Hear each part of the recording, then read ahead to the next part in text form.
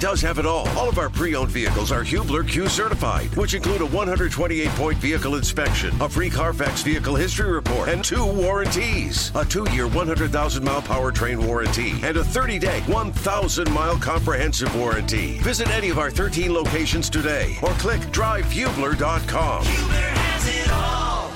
We thought they would actually stay. We were just trying to get him one-on-one and then set something up weak side. But if they kept doing what they were doing, then we wanted him to be in place to be able to make that shot. And Zach did a good job of making that thing. I think a lot of people look at things in theory and say, like, hey, your best player's got to take the last shot. Your best player's got to make the best decision. And you can't dictate everything. The other team will dictate some things. They came hard on the trap, and I thought he made a great decision, and Fletch made a huge shot. Race is a better matchup on Murray, and we knew that coming in, and but that wasn't the difference. We just didn't play like we played the first half. Our defense, it just went the other way, and Murray had his way. He was a big part of it. We hold him. I think he had 21 in the second half, and that's huge when you're trying to win a close game, and it didn't help us that we missed free throw. I got another year on my contract, so if I'm allowed, then I'll be back. If not, I still support on Twitter. It's cool, man, and whenever you can make it that far, it's a blessing. It is. That's the elite of the elite. You know what I'm saying? So it's good, man. I enjoy the process. This is not my first rodeo, right? But it's no matter what, whether it's the 4th time or 40th time, I'm gonna enjoy the process and go with the flow. And whatever happens, happens, That would be the voices of Matt Painter, Mike Woodson. We love you, Reggie Wayne.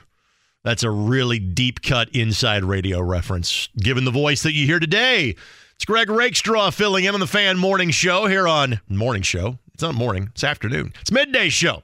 Probably should know the name of the show. It's like Host 101, right? 93.5 and 107.5 The Fan. Hello, how are you? I hope you are doing well. All of those 3 voices that you heard are things that are up for discussion, up for debate, topics that we'll get to, if not in the opening segment of the show. We'll certainly do that for both Purdue and IU, given the fact they played last night, and knowing that the season finale rolls around for the Colts on Sunday, and then I will be there and talking about it on the same radio airwaves here on The Fan and on the radio network, as in the Bell Tire radio network for the Colts. Clearly that is up for discussion as well. Kevin Bowen will be joining us. He of the Fan Morning Show, whom I was a guest of he and Jake's earlier today. We'll talk to Kevin coming up in his usual Friday slot in the 2 o'clock hour. Between now and then, I'm sure Kevin is at the Colts complex and have a final word with Jeff Saturday for the course of the regular season. Then we'll have post-game commentary from Jeff, and then we play the waiting game as to exactly what is going to happen for the Colts going forward. If you want to talk about that, the normal ways that you can be a part of the show remain the same. 317-239-1070 at Greg Rakestraw, where you interact with me on Twitter. And they still haven't let me have an email handle here, too. Greg at 1070thefan.com works if you want to chat in that variety. Let me set the other guests for the show, and then we'll kind of get to the topics of the day on the program. Coming up at 12:45, my world is largely high school basketball during this time of year. On Wednesday night, I had a game between Park Tudor and Lawrence Central that was the end of a 10-day stretch where I had a game each and every day. Not all of that was high school. A couple of those were Colts. A couple of those were IUPUI from the college basketball perspective, but also had a stretch last week. I did 12 games in 75 hours, and all of those were high school basketball games. Only person that puts in similar work to me in terms of number of games covered, gone to, attended, etc., maybe like my officiating friends like a Chris Shields, maybe Clark Wade, who like photos and videos, all of those from the Indianapolis Star, the guys that produce the games for me on the ISC Sports Network and on my NDTV 23. Cal Nenrip's the only other guy that puts in that level of work. And of the different games that I went to during that stretch. I know I saw him in Newcastle. Frankly, saw him at Lawrence Central on Wednesday night as well. Tonight, I've got Ben Davis and North Central, and I'll talk to Kyle coming up a little bit later on this hour. During the 1 o'clock hour of the show, let us not forget that, oh yes, the Indiana Pacers will now be getting a lion's share of the spotlight, if they haven't been already. But as the Colts season hits the past tense, now we want to get to talking about the Pacers, where last year, that was not so much. We're talking about, hey, what's the draft pick going to be? Hey, what does the offseason look like? No, now this team has played itself into a point, even if they couldn't hang on to the lead and finish in Philadelphia on Wednesday, where you want to hang on every Pacers game. And so we bring you more Pacers content. Obviously, this is the home of the Indiana Pacers on the Fan. And Scott Agnes, who has covered the Indiana Pacers in a variety of outlets. And Eddie Garrison informed me that one of those outlets that Scott is now covering the team for is us. 1075thefan.com. You can read some of Scotty's work. He will join us during the 1 o'clock hour of the program. And when you do this on a semi-regular / occasional basis, you also just get to have a segment or two where you talk to kind of people that you want to, or you go, hey, that's a good conversation to have. Ted Karras is once again the head football coach at Marian University. They have had 2 football coaches in their program's history. Ted Karras was the first coach from year 1 in 2007, through him winning a national championship in 2012. The next 10 years, Mark Henniger did a heck of a job as the football coach at Marian. Mark has moved to an assistant AD's position at Marian. So who does Marian go get to be their next head coach? Well, it's the guy who was the first head coach in Ted Karras. He also, of course, has a son in Teddy that is a starting offensive lineman for one of the best teams in football, that being the Cincinnati Bengals. And obviously, Cincinnati has been at the epicenter, not in the way they had expected when the Bills and Bengals played on Monday night. The collision involving T. Higgins and Damar Hamlin, that happened maybe about 5 or 6 yards from him. And if you're watching that, highlight is the wrong term. If you're watching that clip, one of the first people that you see take a knee is Ted Karras III. It's Teddy. So we're going to talk to Ted about being back in Marion, but also being a dad, being a former NFL player yourself, and trying to talk to your son about the most traumatic event I'm sure he has seen on a football field. We'll have those conversations coming up. And since we have gone down that path, allow me to share with you the continued tremendous medical progress that Damar Hamlin is making in Cincinnati. The breathing tube is out. Sham Charania, who isn't he an NBA guy? Well, he had this NFL news this morning. Breathing tube has been removed. In fact, Damar had a Zoom call with his Bills teammates at practice in Buffalo today. Wasn't a lengthy conversation, and there is still a long way to go, but the work that the first responders on both teams, medical practitioners in Cincinnati, miracles do happen. Little prayer and faith didn't hurt in that equation as well. So I want to make sure I shared that with you off the top of the show. So that's the guest roster as of now. Got guests at 12:45, 1 o'clock, 2 o'clock, and 2:30.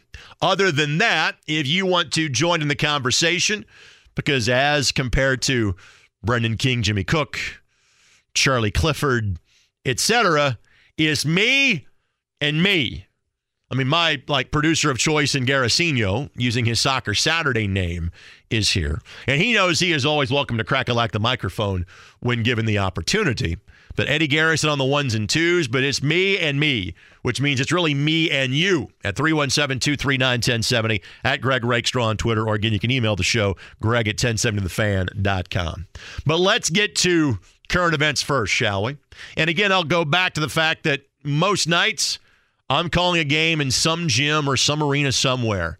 Last night was not one of those nights. A nice, relaxing night at home with the family. And the schedule makers in terms of having me here, and the schedule makers of college basketball, were those worlds clearly intertwined yesterday, because I had more of a chance to sit down and watch Purdue and Ohio State and Indiana and Iowa than I normally would. And I'll be the first to admit to you, when it comes to the day-to-day happenings of the Colts, pretty clued in. When it comes to the day-to-day happenings in high school sports, yeah, I'm on that beat too. Indy 11, et cetera, small colleges, you tend to know what's going on. I wouldn't say I've checked out, but it's simply not my job to be there and give you a play-by-play recount normally of what happens in college basketball or what happens from a Pacers perspective. But every time I know I'm going to sit in this chair, I prep for it like a play-by-play guy. I'm like, okay, kind of have to have an intelligent, or a certain level of knowledge to have intelligent conversations, or intelligent enough of conversations with you for them to actually want to have me back in this seat again. So with that, I'm like, great, I get to sit down and watch some basketball. And I will take them in chronological order and also the order of their rankings. Let me give you a big picture thought, because I've frankly seen more of Purdue this year than I had IU. Just kind of the way things have worked out. And frankly, I find Purdue a more enjoyable team to watch, as evidenced by one being ranked first, one being ranked 15th, one being 14-1, the other one being 10-4, which isn't terrible. And yes, there were some extenuating circumstances last night, but we'll get to IU coming up in a matter of moments. But first things first on Purdue. They've been number one for the last month. I don't know if they'll be number one. Don't think so. When the new AP polls come out on Monday, and it's nice for Purdue when you've got that title in front of your name. But for Purdue, it's all about potentially being a number one seed. It's Purdue, it's all about potentially going to the Final Four. And again, this was in a year where we thought they would be good, but they would take a step back in terms of what their seeding was. Eddie looked this up to make sure. Purdue was a number 3 seed, I believe, in last year's NCAA tournament. I think I know that because Kentucky was a 2. St. Peter's beat them as a 15. St. Peter's then got to Purdue in terms of the Sweet 16. And Purdue's that, which would make Purdue the 3 seed if I have that radiocarbon dating correctly in my head. And Purdue played above that level for most of last year. Obviously, we're a number 1 team when Rutgers beat them last year, let alone doing that earlier this week. So Purdue was legitimately a top 5 team that was a number 1 seed for most of the year. Faded back a little bit towards the end, but 3 seed level, and Eddie nodding his head accordingly. Thank you very much. Probably in most people's estimation, Purdue is thought to be like maybe 3 seed material, 4 or 5 seed material. Like, hey, they're probably a top 20, top 25 team. But I'm not sure anybody thought, with having to rely so much on new members of the backcourt and a true freshman duo in Smith and Lawyer, that, and again, obviously you've got a weapon unlike any other in Zach Edey, and we'll talk about that in a matter of moments. But this team has been playing above their level all season long. So I'm not surprised that Rutgers got them. I would not have been surprised if Ohio State had beaten them last night. You're not going to get through the minefield of the Big Ten with as deep, even if it's not as top-heavy as it's seemingly been in past years, but with as deep as the league is, there's only a team or two you go, hey, that's a W because the bus got there on time.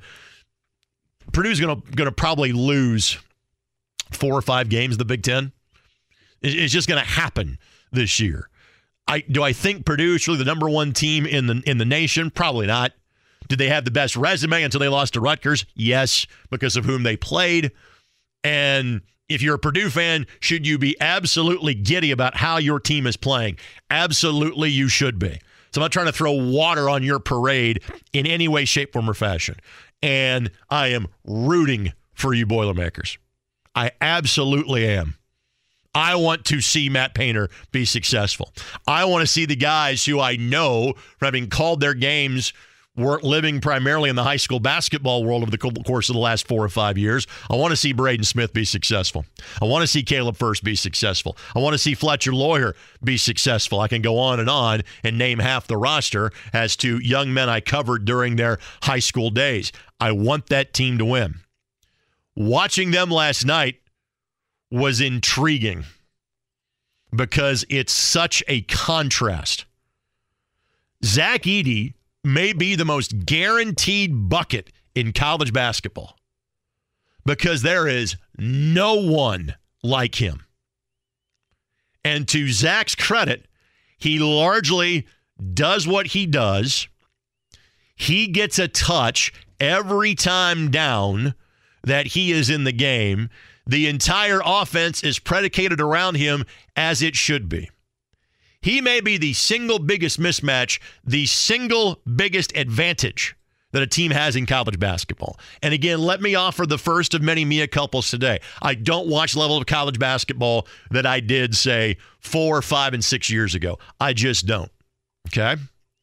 But I can't imagine that there is a player that there is less of an answer for in college basketball than that guy.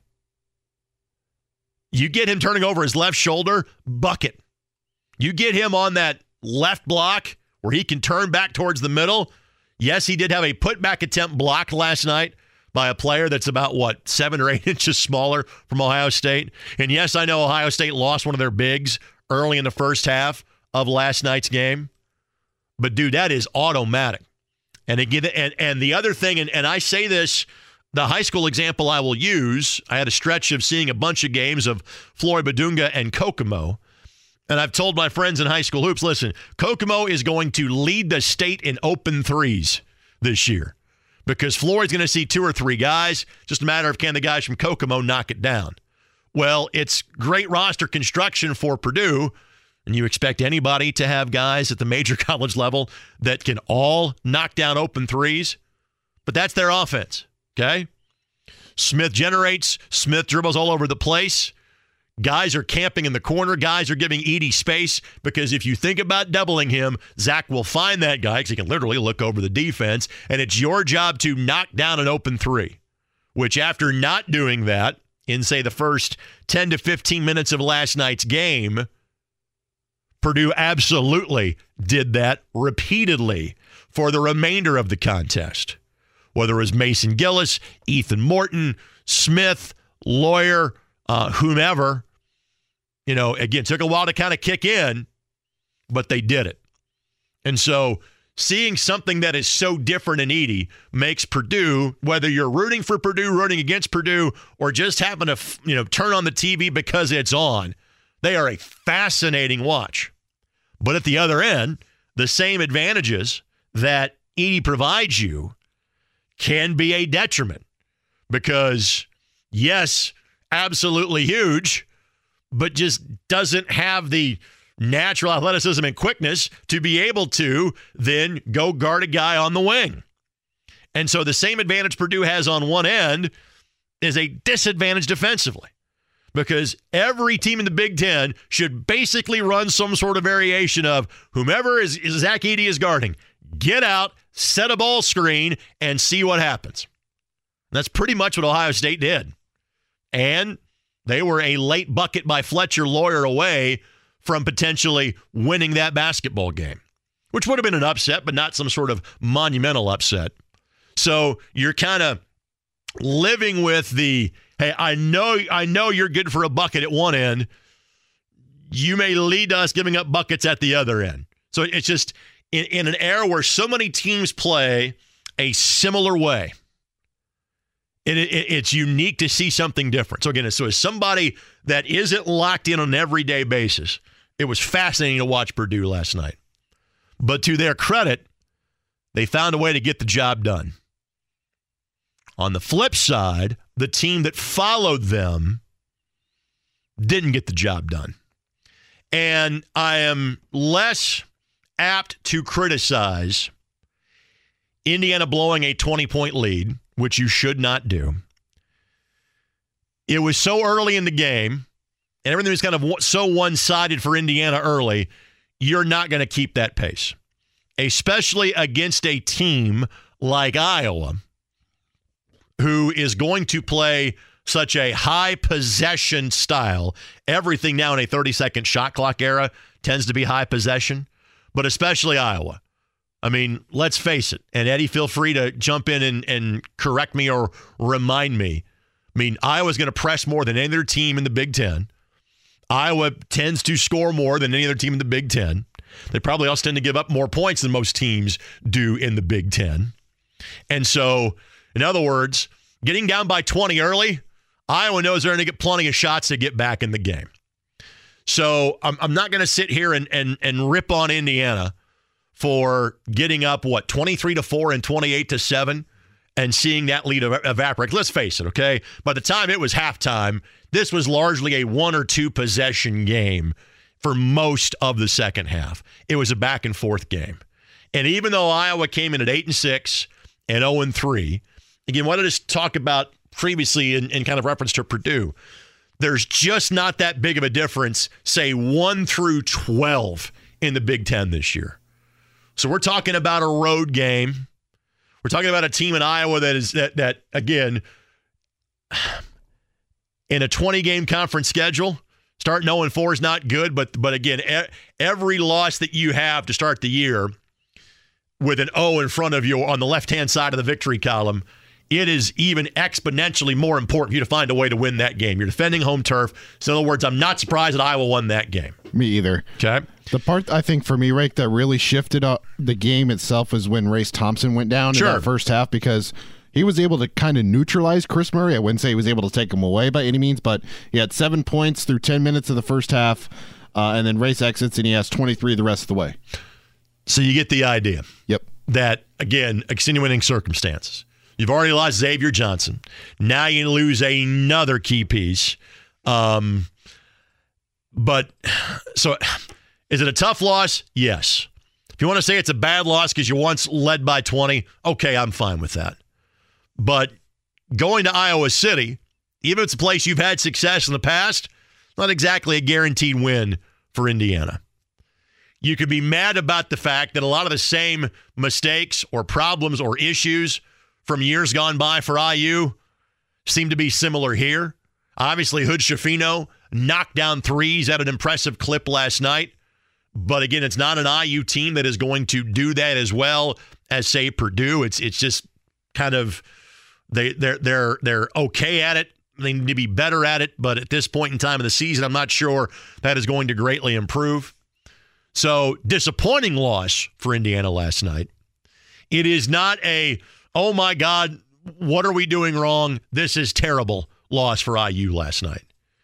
It's just kind of further confirmation that this IU team, people assume because it was such an experienced group with a couple of talented freshmen coming in Renew, Hood Schifino, etc., that just thought they were going to make the leap. That because they had so many pieces back from last year's team, that even though they were a fringe NCAA tournament team last year, played in Dayton to get a win, and then obviously got crushed after that, people just assume that, hey, because of all the experience they have back, this is a top 5, top 10 team. No, they're not. Probably a borderline top 25 team. Do I think they're going to flirt with the same level of the NCAA tournament that they did a year ago? Probably not. So there's some improvement there, but not to the level in which we expected. So Purdue fans, you'd be celebrating your basketball team. Yeah, there's some things last night that were cause for concern. I think you live with that because of the advantage that you have in Edey, the medal being shown by your freshman backcourt of Smith and Lawyer. Not a perfect team, far from it, but you're finding ways to win. And there's something to be said for that. For IU, a loss is never fun. A loss is never good. That's by no means is that a moral victory loss in Iowa City. Not the end of the world. So now let's talk about another comparison that I will make from watching those two games last night. And then the sideshow that is watching Fran McCaffrey coach in the Big Ten.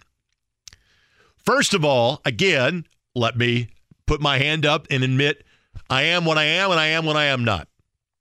Again, watching Big Ten hoops is not I'm not getting in like 6 and 7 Big Ten games a week so I can give you an idea as to exactly what's going on in the conference. It's just not my job description anymore.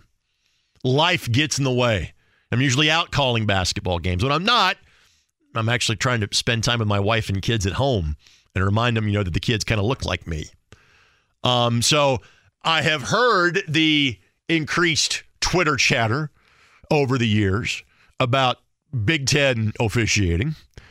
And again, I view it differently because I tend to know, not as many anymore, but I tend to know a few of the guys that are out there running down the floor because I saw them coming through working IUPUI games and things like that over the years.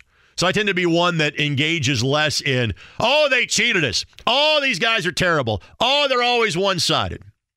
But I'll make it a point to say that in watching that game between Purdue and Ohio State, I thought, this is about as well of an officiated game as I have seen in a long time. Like every time there was a call or a whistle, I tended to kind of nod and go, yep, I think that was the absolute right call.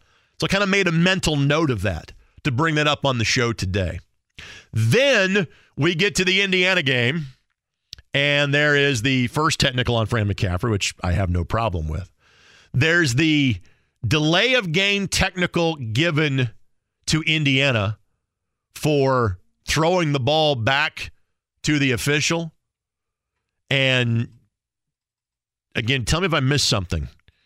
You could have given that as a delay of game and not as a technical foul, right? I mean, don't you normally generally give a warning on that and saying, hey, just don't touch it. Official will go get the ball. Player will go get the ball. Because not like Indiana was doing that to set up a press. Some teams intentionally will do that, or they'll take that delay of game. They don't have a timeout to get their press set. That was not the scenario in which that was happening. But then the other two things, and one benefited IU on the basket that went for Trace Jackson Davis late, where the basket was not interfered with, but clearly touched by the Indiana player. And that was then discussed and then missed by the officiating crew. But then the bigger to-do, of course, would be Fran going psychotic at the Indiana assistant coach who was talking with the official. Because the assistant made the, and I'm using the air quotes here for those of you not watching on the video feed, mistake of talking with the official. And this is not during like run of play. This is over on the sideline when you generally have those conversations with officials. And yes, I know that usually it's the head coach that has those conversations, not the assistant coach. But in a stoppage of play, why do you care if the other assistant coach is talking with the official? What would then, I'm trying to think of the best way to phrase this. Why the need to cross half court and get in that official and assistant coach's face for having that conversation? Like if you want to yell at the bench, hey, that shouldn't be you having that conversation, I don't think that's necessary. I don't have a problem with that. But there should never be a scenario unless you are going to either break up the fight or intentionally start the fight that you cross that half-court line in that scenario. And when you do, that is an automatic do not collect $200, straight to jail, technical foul, and in that scenario, ejected from the game. So, do I think that cost Indiana the game last night? No. Indiana cost themselves the game last night. Iowa went out and won that game. Officiating didn't cost them that game. But there is no way that Fran McCaffrey should have finished that game on the sidelines for Iowa. And I would hope the Big Ten might consider making sure that Fran was on the sidelines for the next game because he should have been tossed from the end of that game. And for the life of me, I don't understand why at the college level, why the dialogue is allowed to go in the fashion in which it is. You know, we talk about points of emphasis earlier in the season in terms of player movement, player control fouls, whatever whistles. And by the time you get to especially Big Ten play, it's basically armed combat out there. And we can talk about regulating that on a more game-by-game basis too. But it floors me, the reactions that coaches are allowed to have. If you want to crack down on something in basketball, crack down on that. Toss a couple of high-profile guys. I guarantee you that stops happening quick, fast, and in a hurry. So there you go. There's 30 minutes of monologue from me. Hadn't planned on going 30 minutes in the opening segment of the show, but that's life. We'll take a quick timeout. Something I said in that half hour catch your attention. Phone lines are open now, 317-239-1070. At Greg Rakestraw on Twitter. Email the show to greg@1070thefan.com. Kyle Nedrup at 12:45. Scott Agnes after that, after 1. Obviously, I have not even mentioned the Colts season finale yet. Obviously, that will be a topic of conversation, and maybe even so when we come back from this quick timeout. It's Greg Rakestraw, and it is The Fan Midday Show on 93.5 and 107.5 The Fan. Life is so much more than a diagnosis. It's about sharing time with those you love, hanging with friends who lift you up, and experiencing all those moments that bring you joy. All hits, no skips. Learn more about Kisqali Ribociclib 200 milligrams at KISQALI.com and talk to your doctor to see if Kisqali is right for you. So long live singing to the oldies, jamming out to something new, and everything in between. Now, normally I know that when the music plays, it's time for me to start talking. But for whatever reason, after wearing like headsets like every day of my life and doing them when I wear, when I'm doing play-by-play, so I'm still wearing them on a regular basis. Like when I know I'm going to go like monologue version and just like talk with Eddie here in the studio, like I go, hey, I'm not exactly, wearing headsets. Can we go to a phone caller in Justin? And I'm sitting there and maybe on the video feed, you saw that. I'm like, hey, these headsets aren't working. Hey, these headsets aren't working. Hey, Eddie, come fix this. So hence why you got to hear a little bit more. That was the Killers, right? You were playing coming out of the break, right? Yeah. Isn't that the way that it goes? So literally, and like Eddie gets a camera, appearance here momentarily as I talk into a microphone, and we make the music, the live radio magic happen. 317-239-1070, of course, is the telephone number. At Greg Rakestraw on Twitter. You can also email the program to greg@1070thefan.com. As Bill O'Reilly would says, blanket will do it live. There we go. I can actually hear on the headsets now. Quick tweet from Josh. Controlling coaching behavior trickles down to players. Do it at high level, and it trickles to high school. It would make officiating easier at all levels. Excellent point. Yes, that's the case, and it's not an apples for apples comparison, but I think of what my friends at the IHSA have done in terms of really trying to promote their hashtag face of sportsmanship.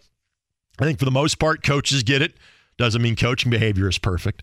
I think the kids are fantastic at it.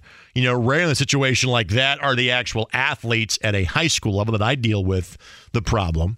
And when I'm watching a college basketball game, are the actions of the players themselves the problem? Rarely, although, Fran's kid, didn't exactly help the situation last night either, and then goes on the Field of 68 live feed after the game and basically says IU had no idea what was going on from a zone defense standpoint, and which, while it makes for interesting copy, makes for interesting soundbite, probably, I'm not sure if I'm now 1-3 in Big Ten play, I'm going onto social media and ripping the one team that I just beat, but again, that's just me.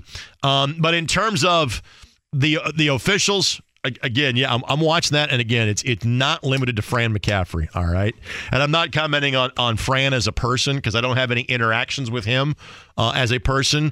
Friends of mine do.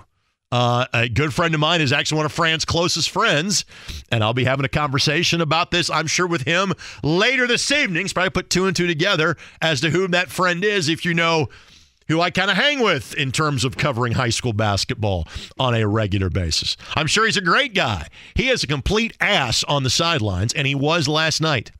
And he had no business seeing the end of that game last night. And his kid that was playing last night clearly takes after his dad in some of those tendencies. Now, again, say it with me. That was not the reason you lost that game last night, Indiana, okay? But doesn't mean that was still right either.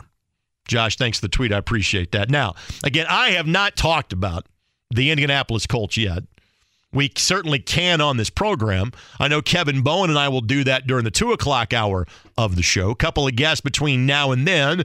Might be a while after this telephone call before we do get to talk more about the Colts. But that is what Justin wants to talk about today. And Justin, the floor is yours. How are you? I'm good. And Greg, I'd like to say I appreciate everything you do for Indiana sports. I listen to you a lot, and I really, really appreciate the professionalism you carry with your job and how much you enjoy it. Appreciate it. But pretty much my idea that I've been thinking along the lines with the Colts is if it would be a Pacers approach of run it back with Ballard, with Saturday, with Ellinger, use that first-round pick on a high-end talent or a high-end left tackle, and run it back with them and just keep expectations where they're supposed to be with that happening. And if it falls flat on the face, you fall flat on the face, and you trade up in the draft even more, and you get it done with the quarterback the next year. But I don't understand why just throwing these resources that we have spent away and not going after more things because of these resources we was trying to develop. And I think a run-it-back scenario, and then if that doesn't work, trading throughout the season to get higher-end draft picks the following year would be our best-case scenario. Well, Justin, let me say this. I'm going to put you on hold. I've only got a couple minutes before I got to get to my next break and my next guest. So I don't have a chance to kind of fully investigate, deliberate that, et cetera. But what I would say is this. My overarching thought, and because I am saying this, that doesn't mean that's coming from the inside, coming from how the Colts are going to handle this. But knowing that the Colts have so infrequently been in position to draft a potential franchise quarterback, they don't have the same spot to do that in which they had in 1998, where he had the catbirds in on everybody. Same thing in 2012. And I'm not sure that any of the quarterbacks, well thought to be talented coming out of college football this year, are thought to be a Peyton Manning or an Andrew Luck. The Colts are in position to take a young quarterback and to potentially build around that player for the first time in 11 years. And as compared to what you have done for the last 4 years, you've got a chance to finally kind of bring in your guy. And not bring in somebody else's guy and try to have him fit your system, your scheme, etc. And so knowing the Colts right now, they'd be drafting 5th. I'm not sure with a win how far up the chart that would go. I guess that's my research project for the break in terms of saying, all right, with a Texans win, where are the Colts likely drafting? Wherever they are drafting in the top 10, clearly Eddie has that answer for me, they're likely going to have a quarterback they can go out and get. So if the Texans win and the Bears lose, then the Texans will have the 2nd pick and the Bears will have the 1st pick. That much I know. In terms of what the Colts could do. Because right now they're 5. But again, let's say they beat the Texans, which you can say, I hope they don't. You could say because of what the Texans are, dear God, they better, given how bad this season has been. Colts are 5. They could move up. They can also easily move back or down the draft board. And I'll kind of investigate that. Justin, I didn't fully answer your question, but I'm up against the time buddy. I appreciate your telephone call, and I'll talk more about this in the next hour of the show. So what I think the offseason moves need to be, should be, will look like, and what overall 2023 will look like for the Colts, because Lord knows 2022 wasn't very good. We'll talk about that later. Little high school hoops when I come back. Kyle Neddenrip joins me. Always enjoy my conversations, both on the air or off with Kyle. He joins us next. Greg Rakestraw in. It's the Fan Midday Show, 93.5 and 107.5 The Fan. Greg Rakestraw in. It is the Fan Midday Show here on 93.5 and 107.5 The Fan. Thanks to our producer in Eddie Garrison. Justin, thanks for your telephone call, and thank you for the tweet that I received from Jeremy. And yes, the 6th pick is as low as the Indianapolis Colts can go in terms of the draft order, and it's quite simple for that reason. From 7 up, teams have at least 6 wins. Colts can obviously have no more than 5 wins. The Rams are sitting at 5-11, so even with a victory, if it goes that way on Sunday, well, then the Indianapolis Colts could be picking in the 6th position. They obviously cannot get to number 1, and they can't get to number 2 because the best the Bears could do would be 4-13. The worst the Colts could do would be 4-12-1. So regardless of what happens on Sunday, the Indianapolis Colts will have pick 3, 4, 5, or 6 in the upcoming NFL draft. And the last time they were in that category, that real estate district, Quentin Nelson. In 2018, the Colts traded down from 3 to 6 and got a haul of other picks in terms of the process. To the phone lines we go. 317-239-1070. It is Kyle Neddenriep of the Indianapolis Star that joins us now. Hello, my friend. Hello, Greg. How are you? I'm good, buddy. Have you loaded up the Conestoga wagon to head south yet? Did you decide on what game you were covering tonight? If I can get in the door, I'm going to try to. I heard it's going to be, and probably as expected, a packed house down there. So I'm going to try to get down there, and see Brownstown Central tonight. So there would be Brownstown Central in Jennings County, and I'm sure they're not going to charge you for a ticket. I'm sure they're going to let you, as a working member of the media, arrive at the game, and once they know whom you are and the statewide scope in which you have, they will give you the best seat in the house. Well, I think I can get in the door. A seat is another matter, I think, entirely. But I said, hey, if I can get in the door, I'm fine with wherever, because that's going to be a fun atmosphere tonight, I think. So, yeah, chance to see Jack Benner, obviously, and the Jennings County team, which is off to a great start this year. So, it should be a fun environment down there. I guarantee it'll be a fun environment. I hear there is a new Brownsburg player I need to scout. Is this correct? Cannon Catchings, yes, he's he's quite the player. But no, my son's getting a little time. He's pretty much all JV though. So, but yeah, that's a really good team this year. Obviously, I heard he got some run in the Phil Cox tourney. Is that correct? I didn't get to go, but yeah, Rob was doing the game for you guys, and all of a sudden he texted me. He's like, "I think your son's about to get in the game here." So I was like, "Man, they must be playing pretty well if that's the case." So, but yeah, good for works hard at it. So I'm glad he's having a good season. So now, does that mean, assuming Brownsburg gets a win tonight in the Hendricks County tournament, that I see you tomorrow night at Danville? You get to go be a dad on a Saturday night? Oh, I don't know. Probably not. I'm probably going to go to I'm planning to go see Westfield and Carmel, which I haven't seen Westfield this year. I've traded some texts with Shane up there at Westfield, and they're having a really good season. So I haven't seen them yet, so I think that's what I'm planning on doing.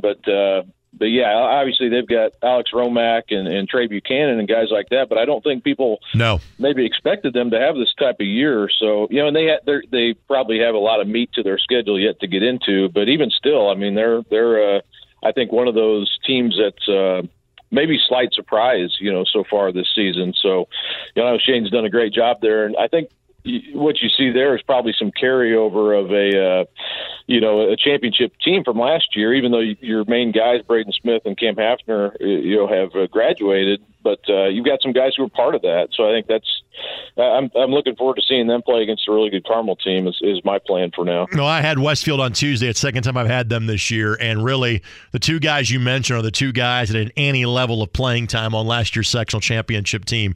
I was very pleasantly surprised. Not just what I saw on Tuesday night, because I obviously knew they were 6-1 going in. Buchanan had a bit of an ankle injury, missed a couple of games. It was against kind of lesser competition. Westfield really didn't miss him in those games. He was great great on Tuesday. He had 25 points. For those who know, that's Chad Buchanan's son of Indiana Pacers front office fame, if you will. Romac's just a really good high school basketball player. They and Mount Vernon both. I thought that was a unique mix of those two teams on Tuesday because they're two teams that basically barely returned anything off of last year's sectional champ teams, and they're going to be good again. I know you've already written about Mount Vernon having 3 freshman starters that Ben Rhodes is putting together. Let's talk about a team that you and I have seen a lot of and a team that I will see tonight. Let's talk about Ben Davis. To me, the team that Ben Davis reminds me of is Warren Central 5 years ago.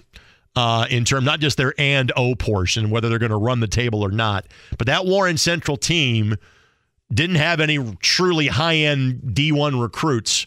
Obviously had a future NFL player on their team in David Bell, and I don't know, maybe Mark Zachary is that kid for Ben Davis. But for this Ben Davis group, they just got 7 or 8 kids that can really play. Your thoughts on that comparison? I like it. I've actually thought about that, and that's something, I would give the advantage, and who knows, how it plays out. No one's going to, that Warren Central team can never lose now.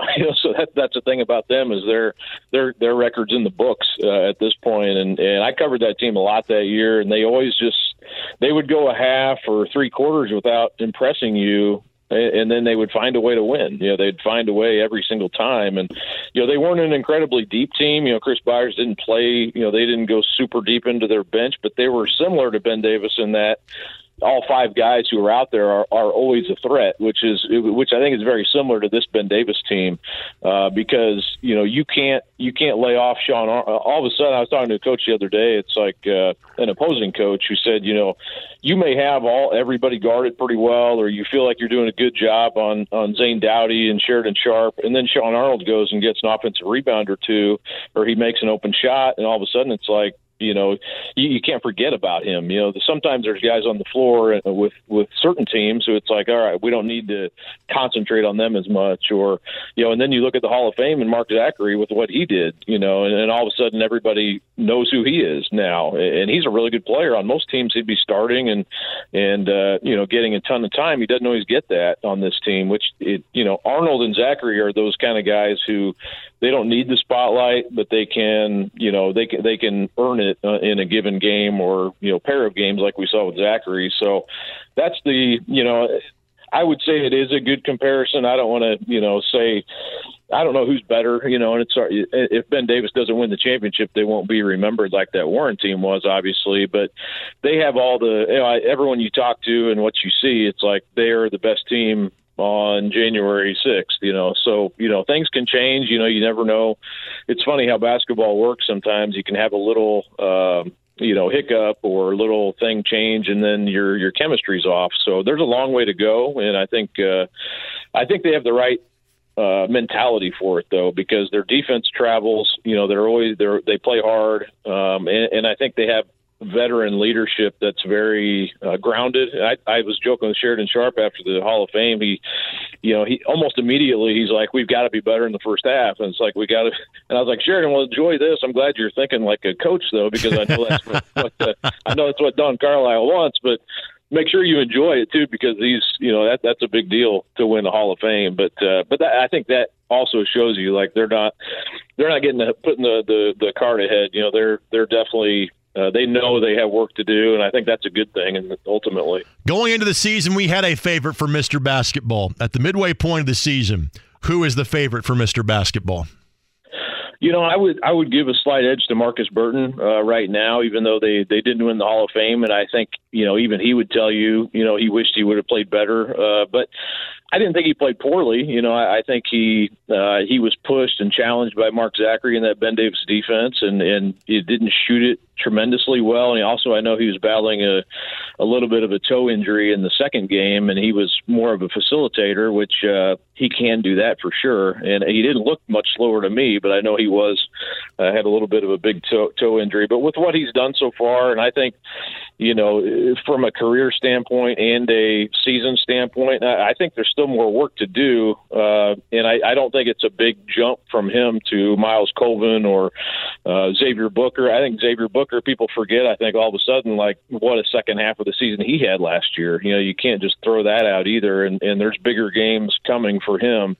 But right now, I think it's fair to think maybe Burton's got an edge. And I think, Colvin's going to have some work to do. I saw him the other night, and he was incredible. But their team record is going to have to pick up, and they're probably going to have to do some damage here later in the season in the tournament, which is going to be tough in their sectional. So, but I think those are the guys you probably look at that are probably the ones going into the season you thought would be at the front of the line. And I think Burton to this point is probably maybe a nose ahead. Kyle, as always, I appreciate your time, my friend. We'll talk again soon. Safe travels this evening. All right, anytime. Thanks for having me on, Greg. Kyle Nenrip of the Indianapolis Star joins us on the guest line, brought to us by the Mower Shop in Fishers and the mowershop.com for all your snowblower, commercial, and residential mowers, plus service and power tools. The Mower Shop is where my mower happens to be from. Should be where yours is from, too. We'll take this quick timeout. Scott Agnes joins us next. We make the shift from talking high school hoops, talking about the Indiana Pacers. Pacers and Blazers tonight. Coverage begins at 6:30 here on 93.5 and 107.5 The Fan. Life is so much more than a diagnosis. It's about sharing time with those you love, hanging with friends who lift you up, and experiencing all those moments that bring you joy. All hits, no skips. Learn more about Kisqali Ribociclib 200 milligrams at KISQALI.com and talk to your doctor to see if Kisqali is right for you. So long live singing to the oldies, jamming out to something new, and everything in between. The Drive, Hubler.com studios, Gregor Rakestraw in. It is the Fan Midday Show on 93.5 and 107.5 The Fan. Open phone lines in the next segment of the show. And the segment after that as well, Cal Nenrip of the Indianapolis Star just joined us in the 2 o'clock hour. Kevin Bowen on the program in between hosting this morning alongside Jake Query. He was just out at Colts Complex for the finale of the regular season practices. Obviously, season over on Sunday. I'm sure there'll be some sort of going away get-together for us media types and potentially outgoing coaches, players, etc. on Monday. And then we all kind of wait to see what the next batch of announcements will be in regards to the Indianapolis Colts. KB at 2. Once again, the Marion University football coach Ted Karras at 2:30. But right now on the Mower Shop guest line, it is Scott Agnes. And, Scott, I normally say of Fieldhouse Files, do I need to change the attribution as to where fans can now find your work online? You can add 1070 The Fan as well. There you go. Kind of working with a partnership for sure with everyone over there, which I'm excited about. But fieldhousefiles.com continues to be the primary source for everything. Now we just added another avenue, another bucket, as we like to say. Well, welcome back to the team here at the Fan. And obviously, there's going to be a lot of folks that all of a sudden now are going to start paying a lot more attention to the Pacers, given how they have been playing. Frankly, that attention should have been given to them weeks ago. If I had told you that, 40 games in, this team would have been above 500, your reaction would have been what? No way, man. No way. Nobody believed that. I mean, even people over there off Delaware Street with the Pacers. I mean, they brought media in before the season to say, hey, be patient with us. We're going to need you. You're going to need us. Let's realize this is a big picture decision. We're tired of being on the treadmill of mediocrity, meaning we don't want to be the 7, 8, 9 seed year after year. We want to get special. We want to have another chance at a couple top draft picks and build on what we already have, create a culture, which to their credit, I think they've done a phenomenal job of this year.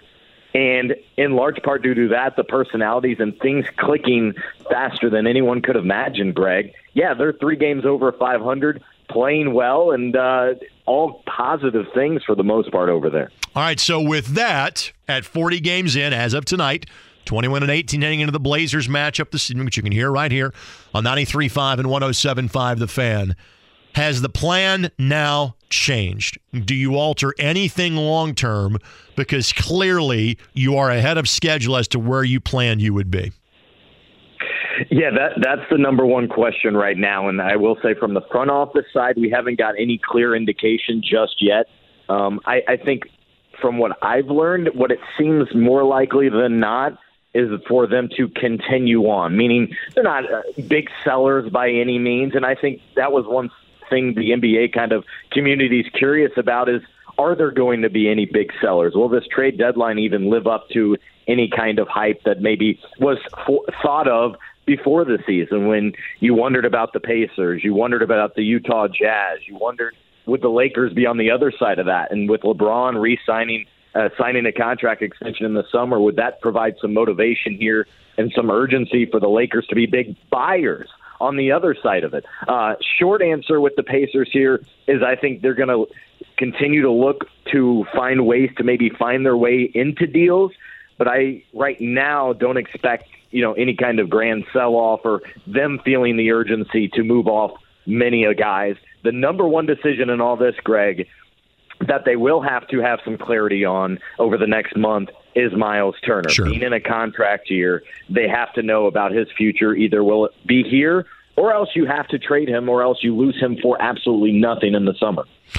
Has that, again, it's a similar question instead of about it's an individual instead of a team, but has the feeling about Miles Turner changed as to what his role with this franchise? Because in October, man, we're like, man, look at all these pictures that don't include Miles Turner. That seemingly Miles is not in the marketing of this team going forward. He's been here for a while, but it's not going to be him going forward. Now has his or the team's or even the fan base's idea on what Miles' role going forward. Has that changed? Yeah, doesn't it seem like the fan base has warmed up to him even more so? And I want to give him credit. I feel like, especially nationally, Miles takes a lot of hits. He's always in trade rumors. He's, does he even want to be there? I think he's made it clear he wants to be here. And the trade rumors, one, it has nothing of his doing. And two, he really hasn't been in serious trade talks very often. His name is just floated out there for obvious reasons. Pacers have had too many bigs. They still do, honestly, right now. There was a serious offer to the Boston Celtics back in 2020 for Gordon Hayward, which Danny Ainge, I believe, still made a mistake in not doing and essentially lost Hayward for nothing to Charlotte. That's a different conversation. In terms of Miles' future with the Pacers, I honestly, Greg, believe it'll come down more than anything to what number he and the Pacers would be comfortable with a potential contract renegotiation moving forward. We don't know what that number is. I think it'll certainly be over $20 million. He's making $18 right now. The Pacers did sign DeAndre Ayton to a restricted offer sheet, which he signed and then was matched, obviously, by Philly. That was for over $30 million for a starting center, but he's 4 years younger. Maybe somewhere in between. I will also say Miles has always been loyal. He didn't necessarily expect to be here at the start of training camp. That was one thing I asked him on day one is, did you expect to be here? And he's like, you know what, that's a good question, basically saying, no, not really. And so I think what we've seen is him perform way better, Greg, here this season for three reasons probably. Primarily injuries. He's outside of that fluke injury to start the season where he rolled his ankle. He's been relatively healthy. Two, he's playing with the best point guard of his career. And three, he's back in his natural position as a starting five. And over the last 8 games, in fact, now he's the only big. They're starting Aaron Nesmith rather than Jalen Smith at that 4, which opens things up even more, I think, for Miles. All right, so with that, and because you have so many guys on rookie deals for the next 2, 3, or even Benedict Matherin's case for the next 4 years, you can kind of afford to even, you don't want to give away money, but you can give Miles a bit more of a sweetheart deal because you're so young around him, correct? Correct. And the main thing that would be enticing for the Pacers right now is they have some of the most cap space in the league, around $25 million roughly. And they're going to have to or want to spend some of that here before the end of the fiscal year, meaning the end of June. They still need to get to the salary floor. So why not, for example, if you do want to re-sign Miles and make it work with both sides, you could front-load that contract, offloading some of that, or really maximizing, I should say, some of that free cap space this year, and then you have a de-escalating contract. It decreases over the next several years.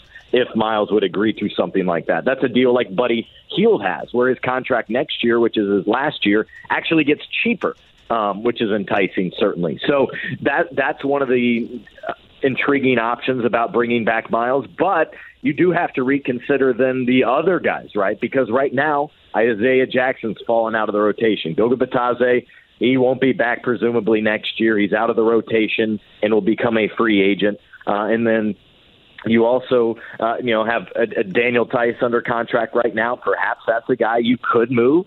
But I think he's really warmed up to the idea of playing with this team. He's been out with injuries. But, a guy like him had to reset his expectations, too, coming from a finals team last year to the Pacers, thought to be rebuilding, and now they're a 21-win team. So it's just also complicated, but for a good reason, and that's because of this surprising success. All right, so now this would be an idea that would have been, if 21-18 going into January 6th would have been a foreign concept, the idea of potentially buying, not selling at the trade deadline would also be something that would be a foreign concept. Could you see this team going out, and I'm not saying a star, but just like an experienced guy off the bench, something where you're not giving up a lot to go and get that player. It's second-round draft picks to be named later. Could this team actually be a buyer in February? Well, yeah, there's two ways in which I think this would be great for the Pacers to operate. One, they could just do the pure salary dump. They could take on some cap space and maybe get a first-round pick or additional money. We just saw this with Noah Vonleh, the former IU product, going from Boston to San Antonio. Boston basically paying the Spurs to take on the contract, to waive the contract. That's something the Pacers, for instance, could do, although I will note right now they don't have any roster spots to do that. So they would have to move a guy, or they would have to waive a guy. And I will say James Johnson, O'Shea Brissett, their contracts, they'll know whether those become fully guaranteed over the weekend, which I do expect for both, but that would be one flexibility. But to take on a bad contract. And secondly, the more intriguing option here, Greg, would be if there's a team willing to part ways with a couple of players or a notable player. I mean, a lot of people bring up the name OG Anunoby. I do not know if he's even available, but it's relative because he's an IU guy, sure, because he's a great wing defender, and because the Raptors were just here this week. If you could say they have 3 first-round picks this year, what if you parted ways with one of those, a late first-round pick and maybe something else, and were able to get OG Anunoby filling a position of need, a wing player with an emphasis on defense? That would be really intriguing to me. It's just I don't know if he or someone of his like will become available. Again, Scott Agnes, Fieldhouse Files. You can catch his work now at 1075thefan.com. Nice enough to join us again on the Mower Shop guest line. Greg Rakestraw in with you here on 93.5 and 1075 The Fan. So if you're Rick Carlisle, what concerns you about this bunch right now? I think the mental focus down the stretch the other night, I didn't really like how they kind of got away from what got them back into the game. I thought instead of playing more team ball, it kind of got away from that and towards isolation ball there. I think he has to be he has to really like the fact the way Tyrese Halliburton has united these guys and how everyone is playing well around them. Things that would concern him, though, right now, how about Chris Duarte coming back from injury? After rolling his ankle, he rolled it again a couple games ago and just has not found his groove back since he scored 30 points the day before rolling his ankle. He's missed his last 15 shots over the last 4 games. And right now, because of their depth on the wing, I think he's just trying to figure out and feel his way. Where does he fit in with this group? Also, I'd still like to find some kind of playing time for Isaiah Jackson. Like Duarte, he was a first-round pick. The team is very high on him. Is there a way to find him some playing time? It's a good problem to have, certainly. But, again, this team is not a contending roster. Therefore, I think you also have to somewhat have the future in mind, and a lot of that goes down to getting guys these valuable reps, playing together, and just getting time out on the floor. Tyrese Halliburton going to be an all-star a few weeks from now?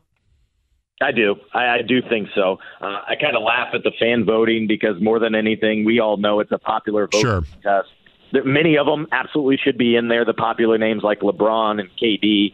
but there will always be another name or two that are like, wait, what? Oh, he plays for this, right? Whatever, right? So even ahead of Tyrese Halliburton right now is Trae Young. That doesn't make sense to me. Also ahead of him is LaMelo Ball. He missed a lot of time with injury. So what it will come down to, and this was fully expected, is the vote of the head coaches. The fans, along with another part of the vote with media and players, help vote in the starters. The coaches determine the reserves.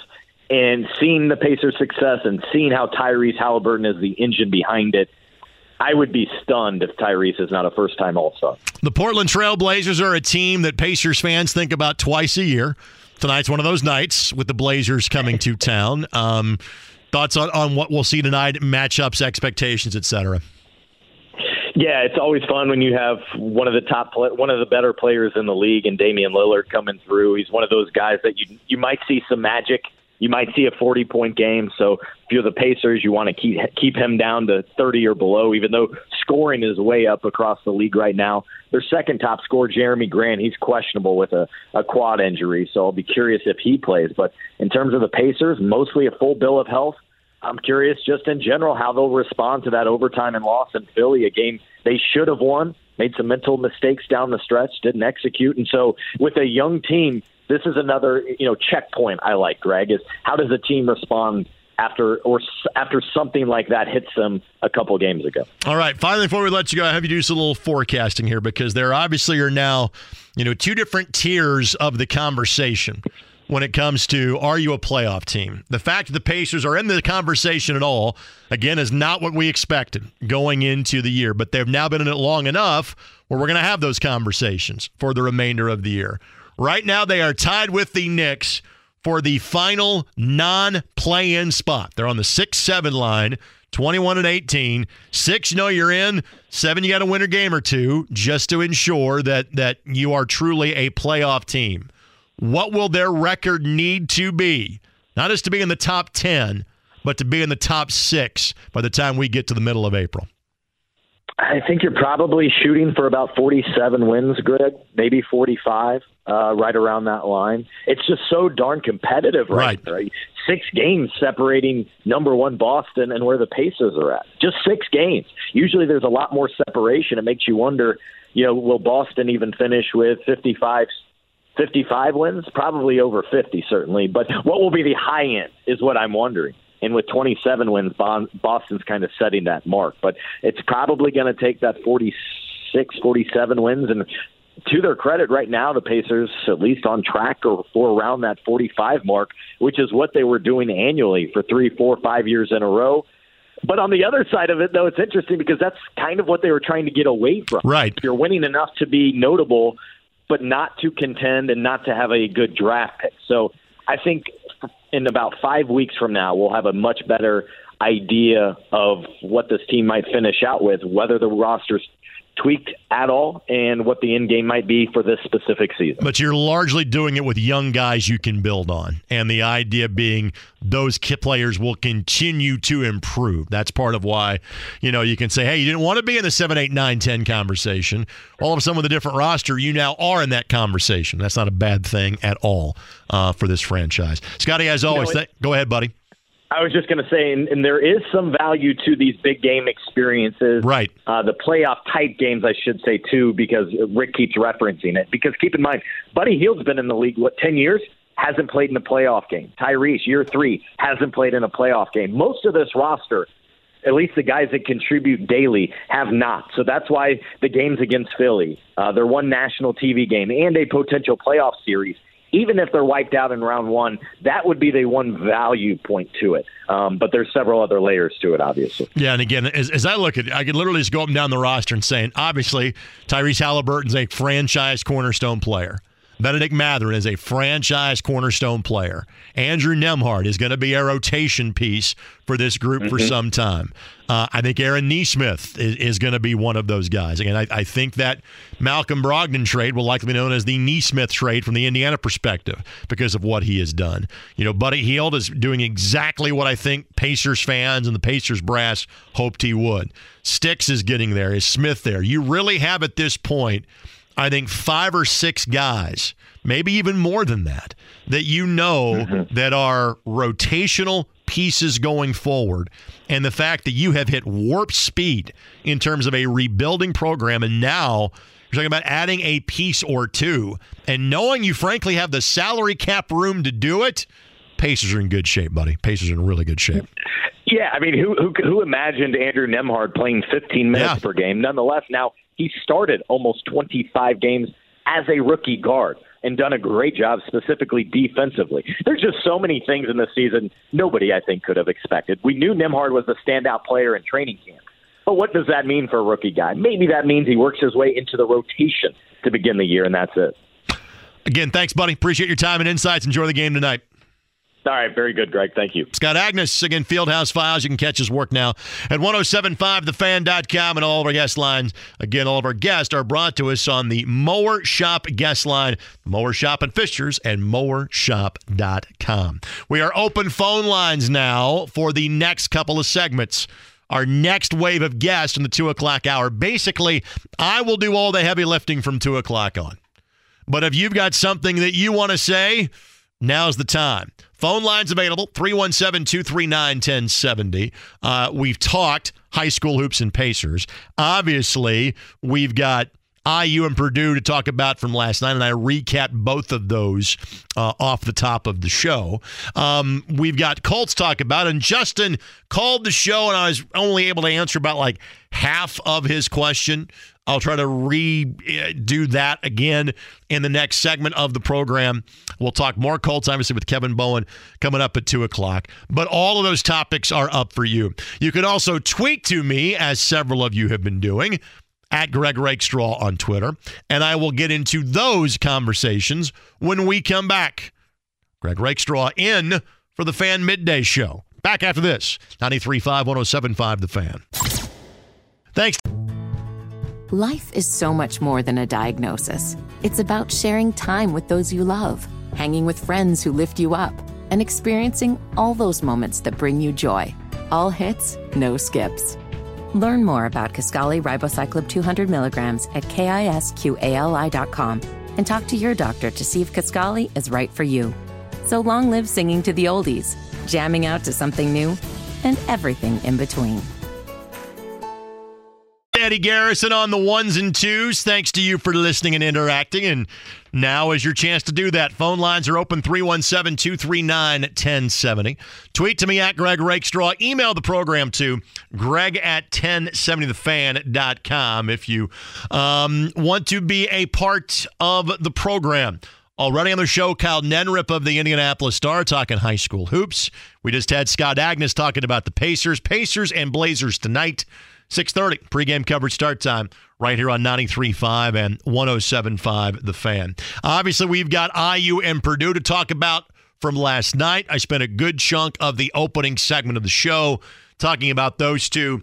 No guest plan, so to speak, talk about those specific games or those specific teams, but I'm fascinated by this Purdue basketball team. Not just because, again, they are exceeding expectations. Not just because, again, they have so many key pieces that are players I covered during their days of playing Indiana high school hoops. But like I said, Zach Edey and how Purdue uses him, there's nobody like him in college basketball, and there's no team that plays like Purdue does because of him. And again, that leads to some mismatches going in the other direction. Like I said, I'm not going to sit here and try to be a coach, but I see enough basketball. I think I can break down X's and O's better than most. And what Ohio State was doing last night is exactly how I'd play Purdue too. Whomever Zach is guarding, that guy's setting the ball screen. Try to get Edey out of space.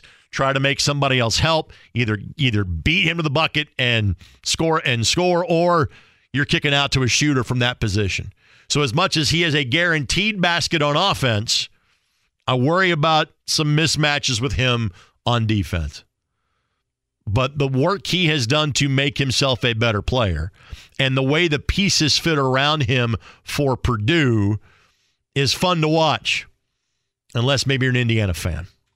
And IU fans, Again, you'd be disappointed about losing last night's game. You're disappointed with every loss. I get it. Disappointed with any loss where you get out to a 23-4 or 28-7 start. You're disappointed that Fran McCaffrey finished that game on the sidelines at Iowa, given the fact that he should have gotten his second tee, and I guess briefly did, and then somehow that was reeled back in. But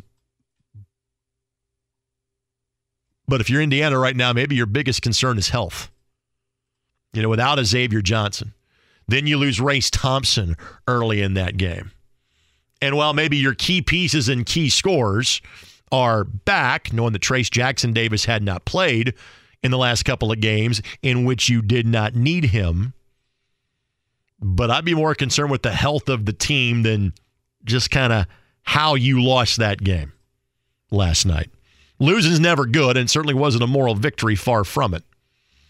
But I chalk that more up to the nature of playing in the Big Ten and Big Ten road games.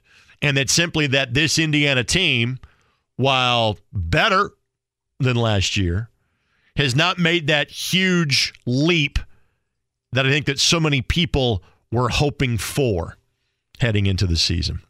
The other thing that I will throw out there is this, because again, we touched on it very briefly at the beginning of the program, but have not gotten overly in depth on it today.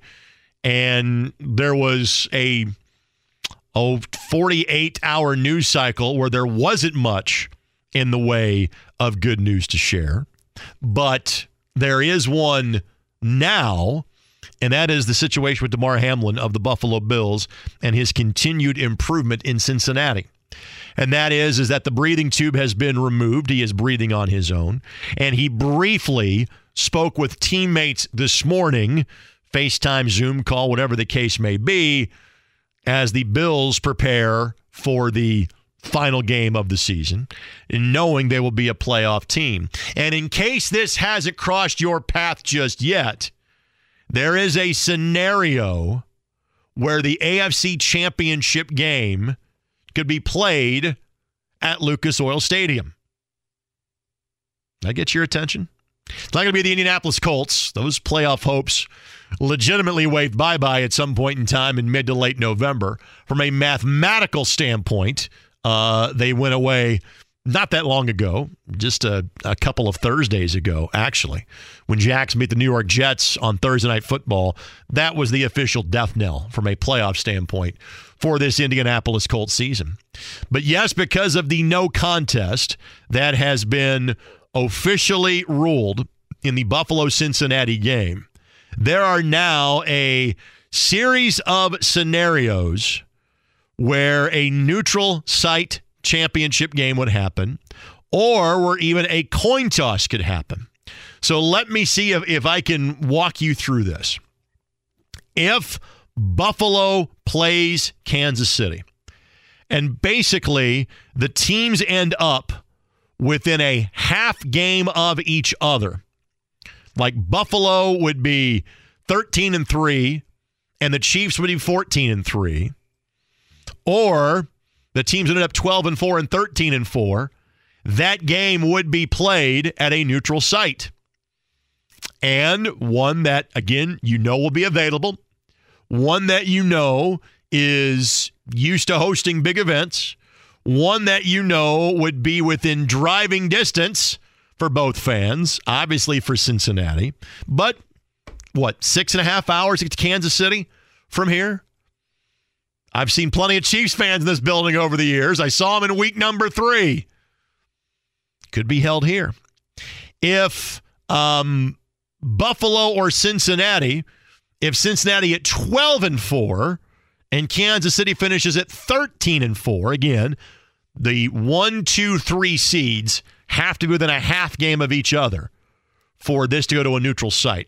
If it's a game and a half lead, and regardless of what would have happened in the Bills-Bengals game, if that does not factor, then Kansas City's your host for the AFC Championship game.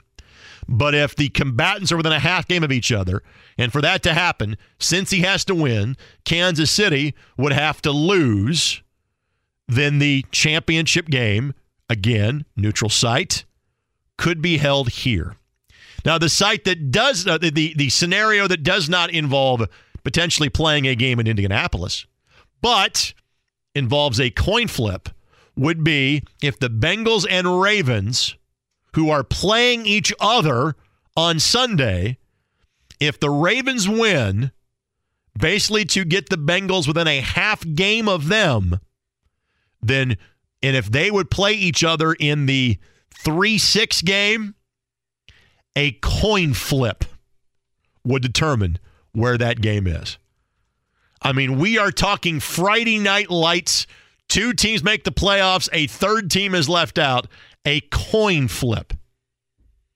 I've actually been involved in one coin flip scenario, not in terms of making a playoff or not, but determining a seeding in a conference tournament.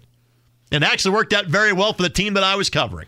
So in my days of doing the radio for IUPUI, 2003, the year that we made the NCAA tournament and won the then Mid-Continent Conference tournament in Kansas City, Valparaiso was the 1 seed.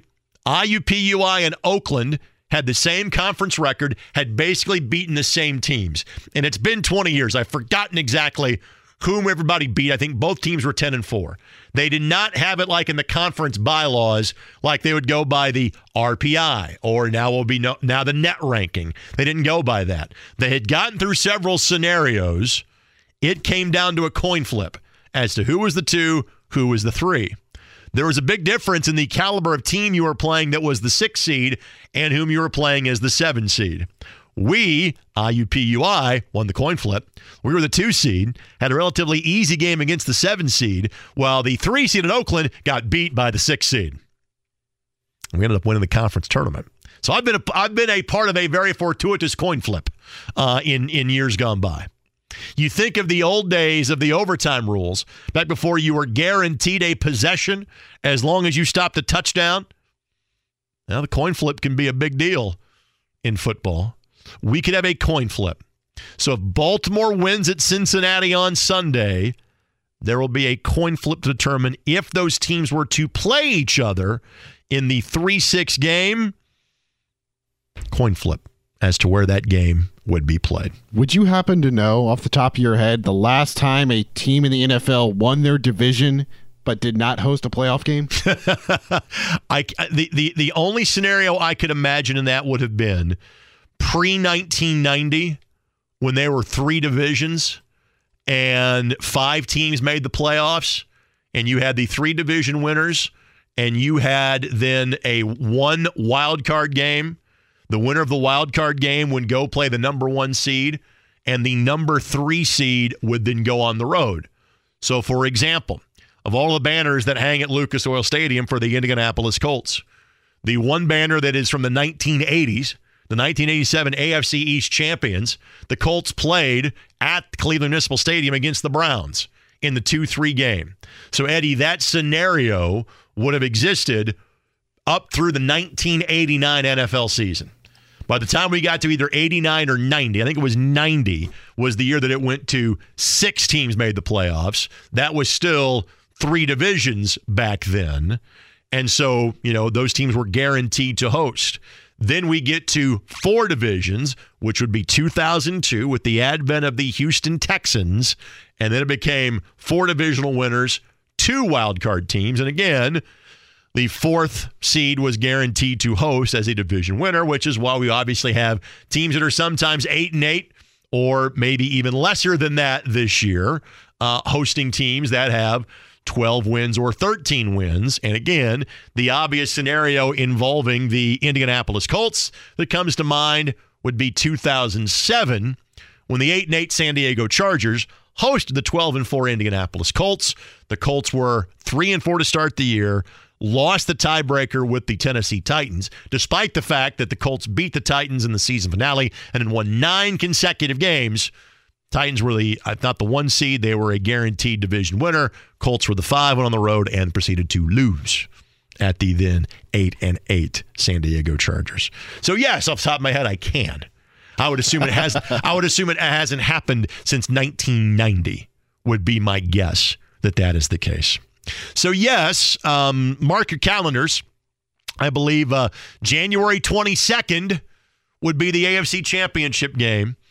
And a lot, but not a crazy scenario, would have to happen for that to be the case. So for it to be Buffalo and Kansas City, either both teams win this week, Buffalo hosts New England, potential playoff team. Kansas City goes to Las Vegas. So if both teams win or both teams lose, they both got to do the same. That scenario for a neutral site championship game is involved. For Cincinnati to be in that mix in terms of a neutral site championship game, Bengals have to beat the Ravens on Sunday, and both the Bills and the Chiefs would have to lose. Y'all been taking notes on that? All right, good. Now that I have counted every combination of fingers and toes that are on my body, my brain needs a break. We'll go to this break a little early. We'll come back. Your phone calls, your tweets, your emails when we come back. Kevin Bowen at 2. Ted Karras of Marian University at 2:30. Oh, yes, he of the son that's a starting offensive lineman for the Cincinnati Bengals. Let's talk about with Teddy K coming up later in the program as well. It's Greg Rakestraw, and you're listening to 93.5 and 107.5 The Fan. Many thanks. Life is so much more than a diagnosis. It's about sharing time with those you love, hanging with friends who lift you up, and experiencing all those moments that bring you joy. All hits, no skips. Learn more about Kisqali Ribociclib 200 milligrams at KISQALI.com and talk to your doctor to see if Kisqali is right for you. So long live singing to the oldies, jamming out to something new, and everything in between. Eddie Garrison, he is stuck listening to me tomorrow morning as well because he is the usual producer for Soccer Saturday and then Pacers Weekly on Saturday mornings on 93.5 and 107.5 The Fan. And while I have been yapping with you here, some Indy 11 news for those of you that care. Jack Blake, a veteran midfielder that has played in the Indy 11's league for each of the last 6 seasons, many times against the Indy 11, especially 2016, 17, and 18, but not against the team since that time. He'll be playing for the Indy 11 this coming season. He's the latest player announced by the Indy 11, who remarkably will begin their 10th season of soccer coming up on March the 11th. Training camp gets underway for them first full week of February, and Jack will be joining us tomorrow morning on Soccer Saturday on 93.5 and 107.5 The Fan. That is my normal Saturday morning appearance on this radio station. Obviously, what is my usual Sunday appearances on this radio station will come to an end, at least for this season. I hope the Colts have me back for it'll be year 12 of me being a part of the Colts radio network next year. That will resume in August. The season concludes on Sunday. And obviously as disappointing of a season as the Colts have had in some time. And again, I've said this in various interviews since I'm now, the guys are kind enough to have me on as a guest, whether it's on the morning show on Fridays or JMB on Tuesdays or the midday program when I'm not doing the full 3-hour tour. Usually I'm the 2 o'clock guest on a Monday afternoon. You know, I can spit facts at you, like in 2001 when the Colts were 6-10. Well, they had their quarterback in place, and a big part of the reason why they were 6-10 that year is because Edgerrin James got hurt, and the defense needed a complete overhaul. Well, after going 6-10, the Colts went 10-6 and were a playoff team. In 2011, that group that had won 12 games or more 7 years running and had made the playoffs every year for 9 years straight and had been to 2 Super Bowls, won one of them. That group was getting long in the tooth. That group obviously didn't have Peyton Manning. And through surprising circumstances, they weren't first. They were certainly worst in 2011. Then you draft Andrew Luck. You hit another draft picks. Again, people, you think about the 2012 draft, think about just Andrew Luck. T.Y. Hilton. But guys that made immediate impacts in 2012, Coby Fleener, Dwayne Allen, Vic Ballard. And that 2012 team had 11 wins. and we're a playoff team. 2017, I'm spitting out seasons that have been like this one, in my days of covering the team, which really had been from 2000 on. I kind of worked around as part of the Colts radio network behind the scenes in 98 and 99. And again, in 98, 3-13, that's Peyton's first year. They're a 13-win team the next year, so I could include 98 in that last kind of quarter century of seasons for the Indianapolis Colts. In other words, bad times have not lasted.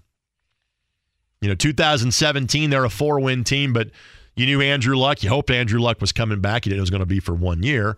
That team goes from 4 wins to 10 wins and wins a playoff game. So the immediate history, maybe even not so much immediate in terms of 25 years, history tends to tell you that when the Colts are down, it doesn't last forever. And we had an earlier caller, I think Justin was his name, that said, hey, I want to kind of ride this out for 1 more year, thinking that this roster is not that far away. I disagree with Justin's overall point in terms of kind of riding it out or not making major changes. But I do think there is some level of credence to, I'm not sure you're all that far away. And let me try to explain. First of all, from a roster construction standpoint, for a team that's going to win 4 or 5 games and have a draft pick that would be anywhere between 3 and 6, you kind of basically, say that's usually in reboot mode. And I think obviously major changes are made. But at the same time, there's probably going to be more familiar faces on this roster than, say, went from 2011 to 2012, where the single highest paid Colt was a player that didn't play in a game called dead cap space. But most of the guys are under contract for next year. So the guys that are, somewhat up for debate or somewhat up for discussion, Yannick Ngakoue is going to be a free agent. And I made this comparison with Kevin Bowen and Jake Query this morning, and maybe Kevin and I will revisit this in the next segment of the show. Was Yannick Ngakoue to have the type of impact that we hoped he would? Probably not. But if you look at his stats, very consistent with how he has played over the course of his career. And similar to me, to a guy like Justin Houston, who was here for 2 years, did the job he was asked to do. And clearly, we raved in August about the job that Yannick did in terms of trying to become ingrained in the Indianapolis community. And because he has been such kind of a transient player in the National Football League, I don't think through any fault of his own, just the way that circumstances kind of played out for him, you could tell he wanted to put his roots down here. And because of that, I could see him coming back. Again, it's about finding that right cap number and that right amount of money for him. But I could easily see him coming back here. Stephon Gilmore has been good, if not great. Judging by all accounts, he hasn't practiced all week, and I would doubt that we see him on the field on Sunday. He's got a 2-year contract. Now, if he wants out or the team wants out, basically the Colts be on the hook for all of $2 million worth of cap space, which in the NFL is not anything major at this point.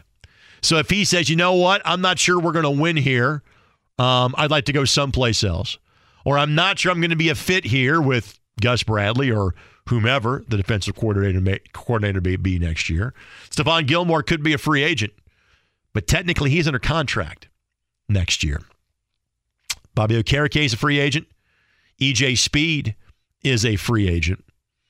But that's it. You have the question mark about Shaquille Leonard, but he's under contract. Zaire Franklin, that extension in the offseason, an absolute steal, given how he has played this past year. Rodney McLeod, I haven't checked his contract status. I'm assuming he was signed on a 1-year deal, kind of liking him to Pops Adams. Probably bring him back. Other guys, other than Kenny Moore, are largely on rookie contracts. Those players are coming back. So defensively, again, we'll see what happens, but You know DeForest Buckner's back. You know Grover Stewart's back. You know that Zaire Franklin is back. We don't know in terms of the health of Shaquille Leonard, but you know he'll be here next year. Colts defense, regardless of whom the head coach or whom the general manager or whom the defensive coordinator is going to be, largely will look very similar to how it looked this past year. And given how they have played up until the last 2 or 3 contests, you feel largely good about that. And I know you're probably saying right now to yourself, hey, dummy, that's not the group I've got question marks about. I understand that. So now let's talk about the offensive line. And I think the offensive line will largely look the same as it did this year.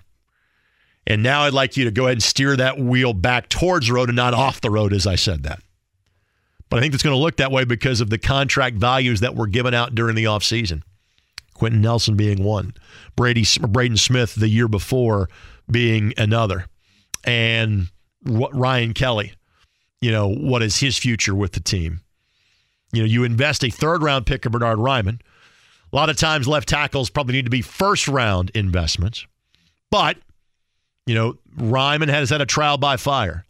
I do think it's fair to expect him to make a jump from year 1 to year 2, and especially because he is still so young to football and so young to that position, because like a lot of offensive linemen, he was a tight end before he started playing along the offensive line position at Central Michigan. Will Freeze, don't know what right guard's going to look like. Could be him, could be somebody else. Don't know. But again, because of the money you got tied up in your offensive line, I think the offensive line, maybe you move a piece, maybe 2 at most, but the key pieces will be the same. And so to me, the offensive line is going to be about whom is coaching the offensive line next year. From an offensive scheme philosophy standpoint, what are you doing with that offensive line next year? And so I realize that there's so many big questions to be answered. Is Chris Ballard still the general manager? Is Jeff Saturday the head coach? Is it going to be somebody else? And yes, I will get to the quarterback question coming up in a matter of moments. I'm trying to take this kind of piece by piece. If you are asked, hey, what went wrong with this football team this season? Man, it doesn't go very far before you say offensive line. But if you ask me, what do I think the areas that will look the most different next year? I'm not sure I'm saying offensive line first. Part of it is the contracts that you have signed. But part of it also is the draft capital and what you have seen from these guys in the past. In other words, my best bet is you're investing not just in your offensive line, you're investing in your offensive line coach. Go out and find the best guy you can find to coach this group up and try to get them back to the level at which they played the year before in the run game and years previous in terms of the passing game. That's what I think will change. Wide receiver position, we'll see. I think they'll be largely the same guys you see this year. Maybe you can bring in a free agent to bolster this group. What happens with Paris Campbell, time will tell. Again, to me, it's somewhat similar to Yannick Ngakoue in terms of finding the right dollar value to bring him back. Running back position is pretty well set. It's going to be Jonathan Taylor, Zach Moss, and Deion Jackson. They're all under contract for next year. It's going to be those guys. Tight end position, maybe you move off a player. You got to remember they got a guy they really like in Drew Ogletree that popped in training camp before, sadly, his ACL let go before we started playing actual games in the preseason. So that brings us to the $64 million question. Used to be $64,000. Now it's $64 million. What happens at the quarterback position? And again, our earlier caller, basically, again, we were short on time. I didn't have a chance to really get to this, but he kind of said, hey, bring back Jeff Saturday and more or less bring back Sam Ehlinger. And I have been critical as to how the quarterback position has been handled over the course of the last few weeks. Big picture, I understand why they made the move to Ehlinger before the October 30th game. It was still stunning when it happened, but I understood. I understood when you bring in Jeff Saturday in early November, why he would want to go back to Matt Ryan to give the veteran another opportunity and to potentially give your team the best chance to win, to evaluate what you had in Jeff Saturday as a coach. I get that. Where I've been critical of is the fact of, hey, You know what Matt Ryan is and isn't at this point in his career. You know what Nick Foles is and isn't at this point in his career. What you still have a question mark is in Sam Ehlinger. And I've been playing Sam the last 2 or 3 weeks.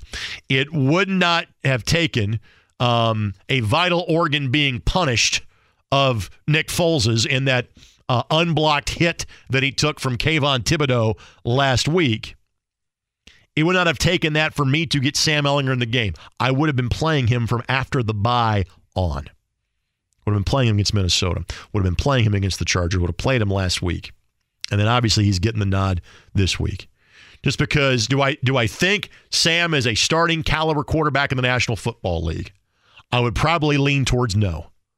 I think he's probably a pretty solid backup option in the National Football League.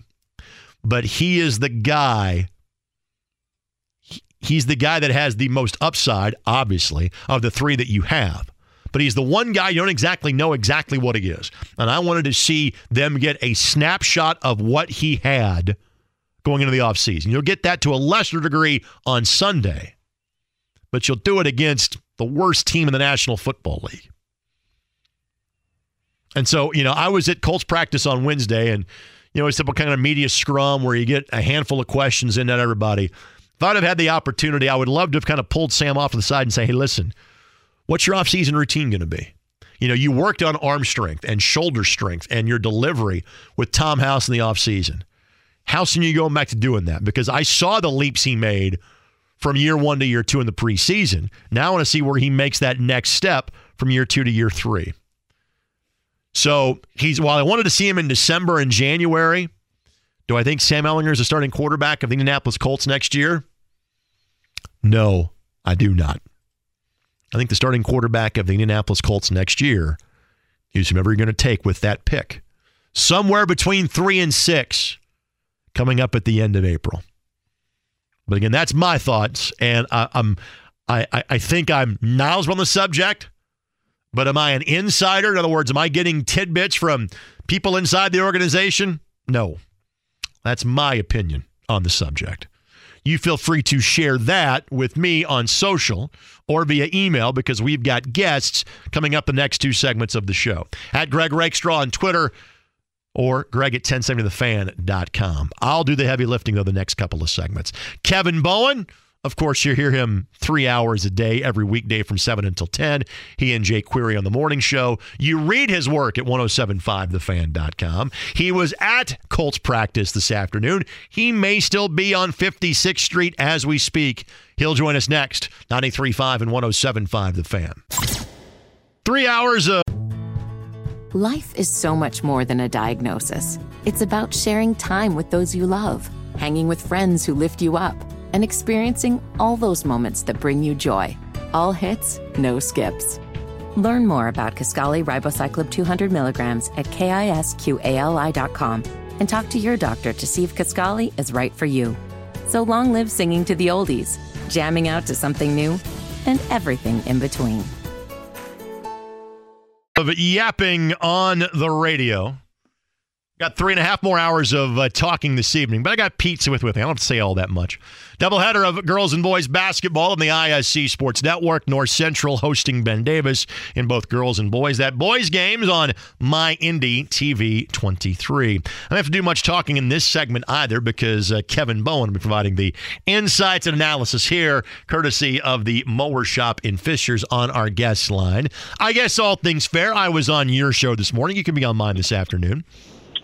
How about that? I had no idea this morning, Rake, that I'd be returning the favor a little bit later. So happy to hear your voice again. Oh, you're welcome. And you missed it last week. What I tend to keep things, close to the vest, not in terms of my opinions, but like factoids about me. So like last Friday, I was on the show and it was my birthday and the guys didn't realize it. I didn't say a word about it. Same thing this morning. I knew I was going to be hosting the afternoon show and neglected to say anything about it to you. So with that being said, how was Colts practice today? It was a bit odd, just from the standpoint of like there's the finality that I feel kind of every year with it, Rake, and you're just out there and you're thinking, wow, there are so many of these guys that will not be back at all. You're looking at Matt Ryan and you're thinking, is this his last ever NFL practice? Right. I look at Ben Banigou, and I think for a second, wow, that dude really played out his entire rookie contract here in Indianapolis. You think of free agents, Paris Campbell came out for practice, and you almost kind of wanted to give him a little bit of a standing ovation for everything that he's been through in his career, and looks like he's going to play in every single game this year. So, I don't know, I found myself just kind of like having those thoughts and feelings, and of course, you look out there at Jeff Saturday and think, is this it for him? So, and we saw Chris Ballard. We usually don't see Chris Ballard at practice during the media availability, at least. He was out there today. I think actually some of your high school coaches were out there, some of the state final coaches from this past November. So they were watching Colts practice with Chris Ballard today. So with that, again, this is kind of more for us, but normally, especially when the season's going to be over, there is a Monday kind of, the video is showing guys cleaning out their lockers, and there's kind of a post-mortem, with the head coach. But since this is an interim head coach wrapping up the season, the first time we've had that, before you and I were on the beat, back in 1991, what exactly is Monday going to look like on 56th Street? So, yeah, it'll be locker room clean-out day, so we'll talk to, a variety of players for the final time. And then Jeff Saturday is scheduled to meet the media. And it'll be the last time we hear from Saturday on that interim basis. And, of course, the Colts have already stated that they will be conducting, and they have to, but they will be conducting a full head coaching search after that. The biggest question you have is just when do we hear from Chris Ballard, I guess. And maybe when do we hear from Jim Irsay? I'm not expecting to hear from Irsay necessarily, but will we get anything more than a thank you Colts fans tweet, after the game? Ballard, and this goes for every GM around the league, I believe it's a 2-week period once the season ends. The GM has to meet the media. Typically for Ballard, he usually meets Thursday, this coming Thursday, so 6 days from now, is when he has typically had his end-of-season presser. Now, I think it's worth mentioning, I think back to after the 2015 season, if I'm not mistaken, Ryan Grigson met the media in his normal end-of-season presser, and then he was fired about 3 weeks later. So, I don't think it's necessarily a slam dunk like we hear from Ballard. It 110% means he's coming back. With Jim Irsay, I think you truly never know. But that's a little bit of the lay of the land for next week. We'll hear from Saturday on Monday. We'll hear from players. That's it for them. Ballard maybe mid to late next week. We'll see. But outside of that, I think we're kind of at the mercy of a Jim Irsay announcement because Ballard is under contract for 4 more years. So, you don't need to announce anything. It's not like he's up and you need to say, oh, yeah, we're signing into a new contract, from a technical standpoint, nothing needs to be said publicly on that front. From a free agent perspective, and I guess not even pursuing other teams' free agents, but the ones who are out of contract here, like some of the guys I just mentioned in the last segment of the show, and you know exactly who those guys are that I'm talking about. How does that process look different if it's not Chris Ballard? We can talk about, hey, we think this guy's back, we think this guy isn't. Isn't all of that going to come down to whom the GM is going to be, and then whom the head coach is going to be, and then whom the coordinators are going to be? So in other words, any sort of speculative conversation as to, hey, I think this guy's back or that guy's gone, we kind of need to hold off on that, right? Yeah, I think it's a great point. There's a domino effect, a trickle-down effect that's going to impact every player on this roster. If Chris Ballard is gone, I don't think there's a single safe person on the roster. Sure, there are guys that are safer than most, but, if you're a new GM and you walk in here and you say, oh, wow, you guys are paying a guard that much money. Wow, DeForest Buckner makes that. Jonathan Taylor's due this contract extension. There's just natural skepticism, difference of philosophies, all of those things. Maybe if you hired from within, maybe it would be a little bit of a different story, but particularly if you go outside of your building, there's going to be a highly scrutinized roster, particularly from a contractual standpoint, and saying that guy does not meet the value that I want for how I view the roster building process, particularly because I think Ballard does it in a really different way from a lot of GMs around the league. And then I think you make a great point, Rake, of the head coach coordinator aspect to it. Like Yannick Ngakoue is a free agent. If Gus Bradley's still the defensive coordinator, who has had Yannick Ngakoue with him in 3 different stops now, you would think that's good news for Ngakoue coming back. But if he's not, and Ngakwe's 230-some pounds soaking wet, doesn't really play on rundowns, he's not going to be as attractive, I think, to some other defensive systems. I don't think he would have been attractive to Matt Eberflus's defensive system, for example. So I think it's a really good thing to keep in mind. You and I had this discussion a little bit earlier. As much as I think Bobby Okereke has had a really nice season, I just don't think financially he fits into your puzzle. You're already paying Shaquille Leonard a whole lot, and it's not like anyone's going to take that contract necessarily off your hands considering his health situation. Zaire Franklin is, exceeding the contract that he signed back in January. The linebacker that I would probably bring back would be E.J. Speed.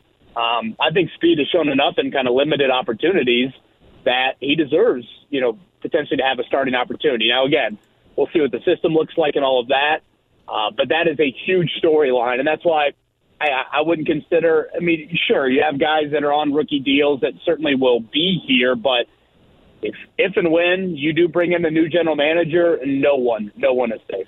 Again, Kevin Bowen on the mowershop.com hotline. Greg Rakestraw with you at the Midday Show here on 93.5 and 107.5 The Fan.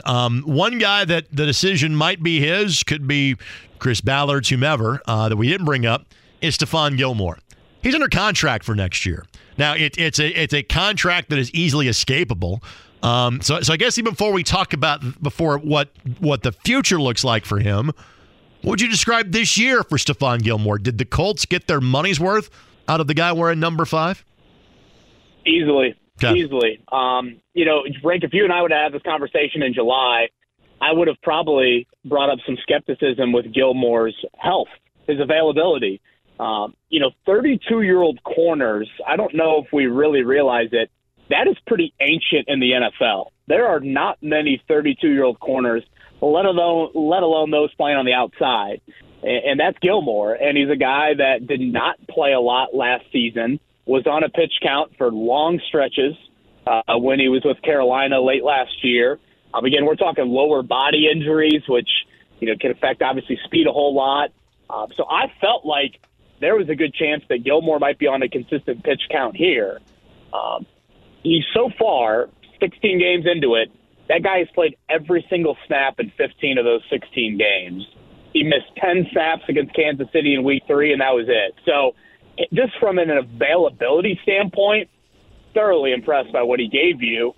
And then look at what he did in kind of the Mariano Rivera role, if you will, and closing out the Kansas City game, closing out the Denver game, closing out the Raiders game.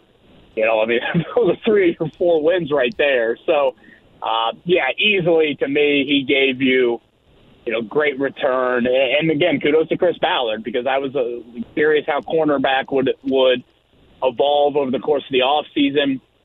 With Xavier Rhodes no longer here, and then the Rock Yassin trade that opened up some questions at cornerback. And I think Gilmore has been, one of the top, 4 or 5 best Colts this season. Now, do you think Stephon wants to come back here next year? And he's not he's a friendly person. He's not doesn't speak a lot with the media. Isn't the most expansive talker in terms of those conversations.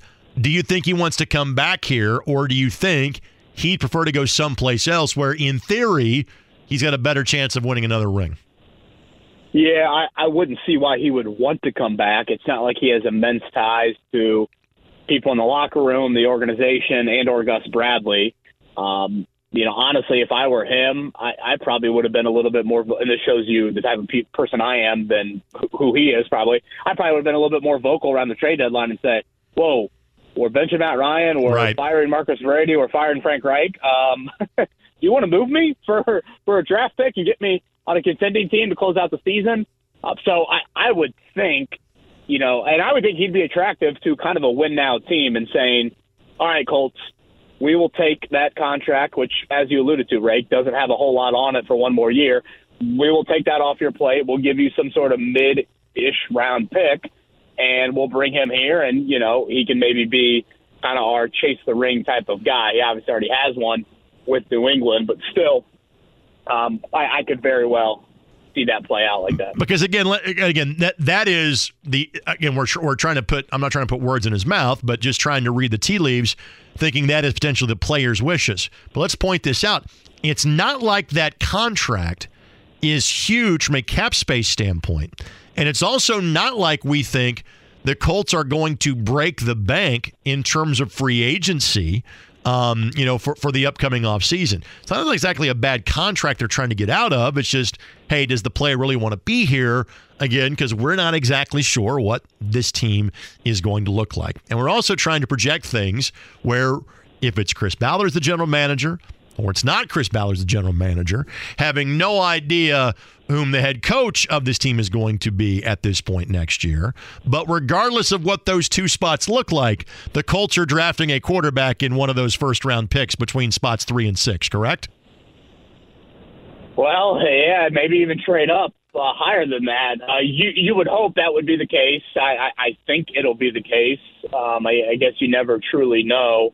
But, yeah, obviously that'll be the dominant storyline here over the next couple of months. We'll find out Sunday exactly where they're going to be slotted. And then, again, I'm very interested to see how the number 1 pick turns out. I mean, right now it's Houston. Chicago's number 2. Chicago's playing, Nathan Peterman against the Vikings.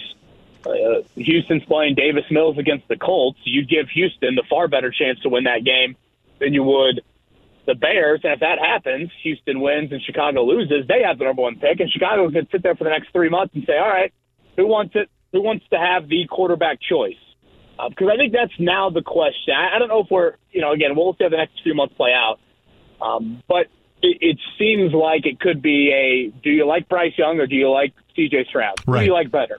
And that will be the number 1 pick. And then whoever can slot into that second quarterback selection spot, you'll get the other guy. And then we'll see if Will Levis can make any noise for himself to move into that mix as well.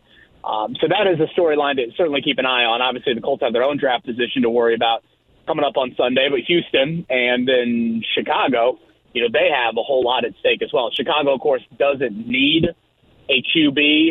I do think it's really beneficial that they are sitting there as a potential trade candidate because I want to stress Matt Eberflus was not a Frank Reich hire from Philadelphia. Matt Eberflus was a Chris Ballard hire to pair with Josh McDaniels. Ballard really likes Eberflus, has liked him before, all of those things. And so when you think about the connection with the Bears organization, yes, Matt Eberflus is not their general manager, but Chris Ballard has some of that based off of that connection with Eberflus. So, when you mentioned the name Stephon Gilmore, honestly, the cornerback name that I think of that has a very friendly contract, and we know there are some contract issues with Indy this year, but Kenny Moore has a very tradable contract. And we know what Matt Eberflus has thought about Kenny Moore. So I think that is something to keep in mind when you get around the late April. Can you throw any players in there, in particular any defensive players in there that might be enticing to Matt Eberflus? I'm not saying that the 5th pick in Kenny Moore would get you to the 2nd pick. You'd probably have to throw in a nice draft pick along with that. But I do think that is something that should be on some people's radar. So when do you go scout mode? When are you starting to digest tapes of, if not Bryce Young, Will Levis, and C.J. Stroud? Yeah, you got to start it pretty soon. I'll give Bryce Young some credit, Rake, and I don't know, part of me is kind of ashamed that, we have to give guys credit for this, but welcome to college football in the year 2022, and Purdue fans certainly saw it. But Bryce Young played in a bowl game. Yep. He did not need to do that. That was not a playoff bowl game. Will Levis did not play in his bowl game, and Bryce Young played really well. What I was saying a little bit earlier in the week was C.J. Stroud in the college football semifinal, he was able to answer the biggest questions about him. Bryce Young is just not able to answer the biggest question about him because it's his height. Right. So C.J. Stroud, it's not, some sort of physical makeup characteristic. It's more of could you make some plays with your legs? When a lot more is thrown on your plate, you're in a huge environment, you're playing against an SEC defense, one of the best in college football, if not the best. How do you react? And C.J. Stroud, of course, answered that with absolutely flying colors. I really like Bryce Young. I think he's very dynamic. The height does not worry me as maybe some others. But at the same time, C.J. Stroud, boy, that was really, really impressive what he did on Saturday night. So I think if you're a Colts fan, you'd be pretty happy with either. Again, knowing the Colts are picking somewhere between 3 and 6, barring a trade, knowing there are, again, this will change over the course of the next 3 months, I am sure, but knowing there are generally 3 top quarterbacks to be considered, and not all the teams in front of the Colts need a quarterback, as you well put, the Bears are clearly the team most likely to shop a pick because they know they seem to have the quarterback position answered. It's everything else that the Bears have to worry about at this point. If I said a percentage chance the Colts take a quarterback with their first-round pick, what percentage would you give that as of January the 6th? Boy, 70, and if I were running the operation or wanting the Colts to go in a particular direction, it would be 99.9. Right. I just enough is enough. I've been clamoring for years in that, when you go the Band-Aid route, when you go the stopgap route, what you do is you create a ceiling on how much long-term growth you can have.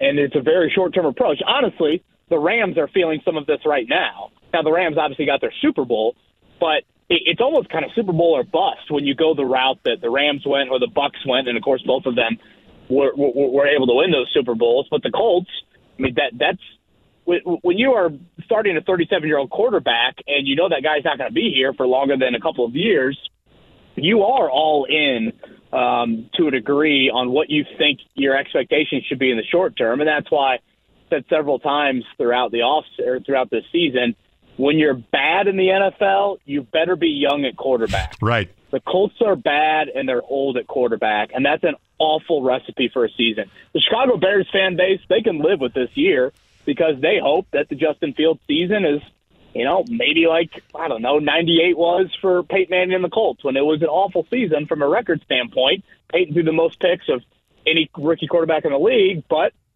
it was certainly worth it when you look at what happened in 99 and then obviously how that next decade unfolded from there. So as much as I think Jim Irsay mandating things has gotten this organization in a pretty sticky situation, he better mandate the drafting of the quarterback because until you do that, I just think you stunt the growth of your franchise. And I don't know how the playoffs are going to play out in the AFC, Rake, but if you look at these teams right now, look at all the AFC playoff teams. They're virtually all drafted quarterbacks in the first round. They're virtually all drafted by the teams that they currently play for, and they're all pretty much high picks. And one thing that I do want to mention, because I often hear this, Chris Ballard has not had the opportunity to draft his quarterback. I think it's a kind of a lazy excuse, and it's giving Ballard a bit of an out.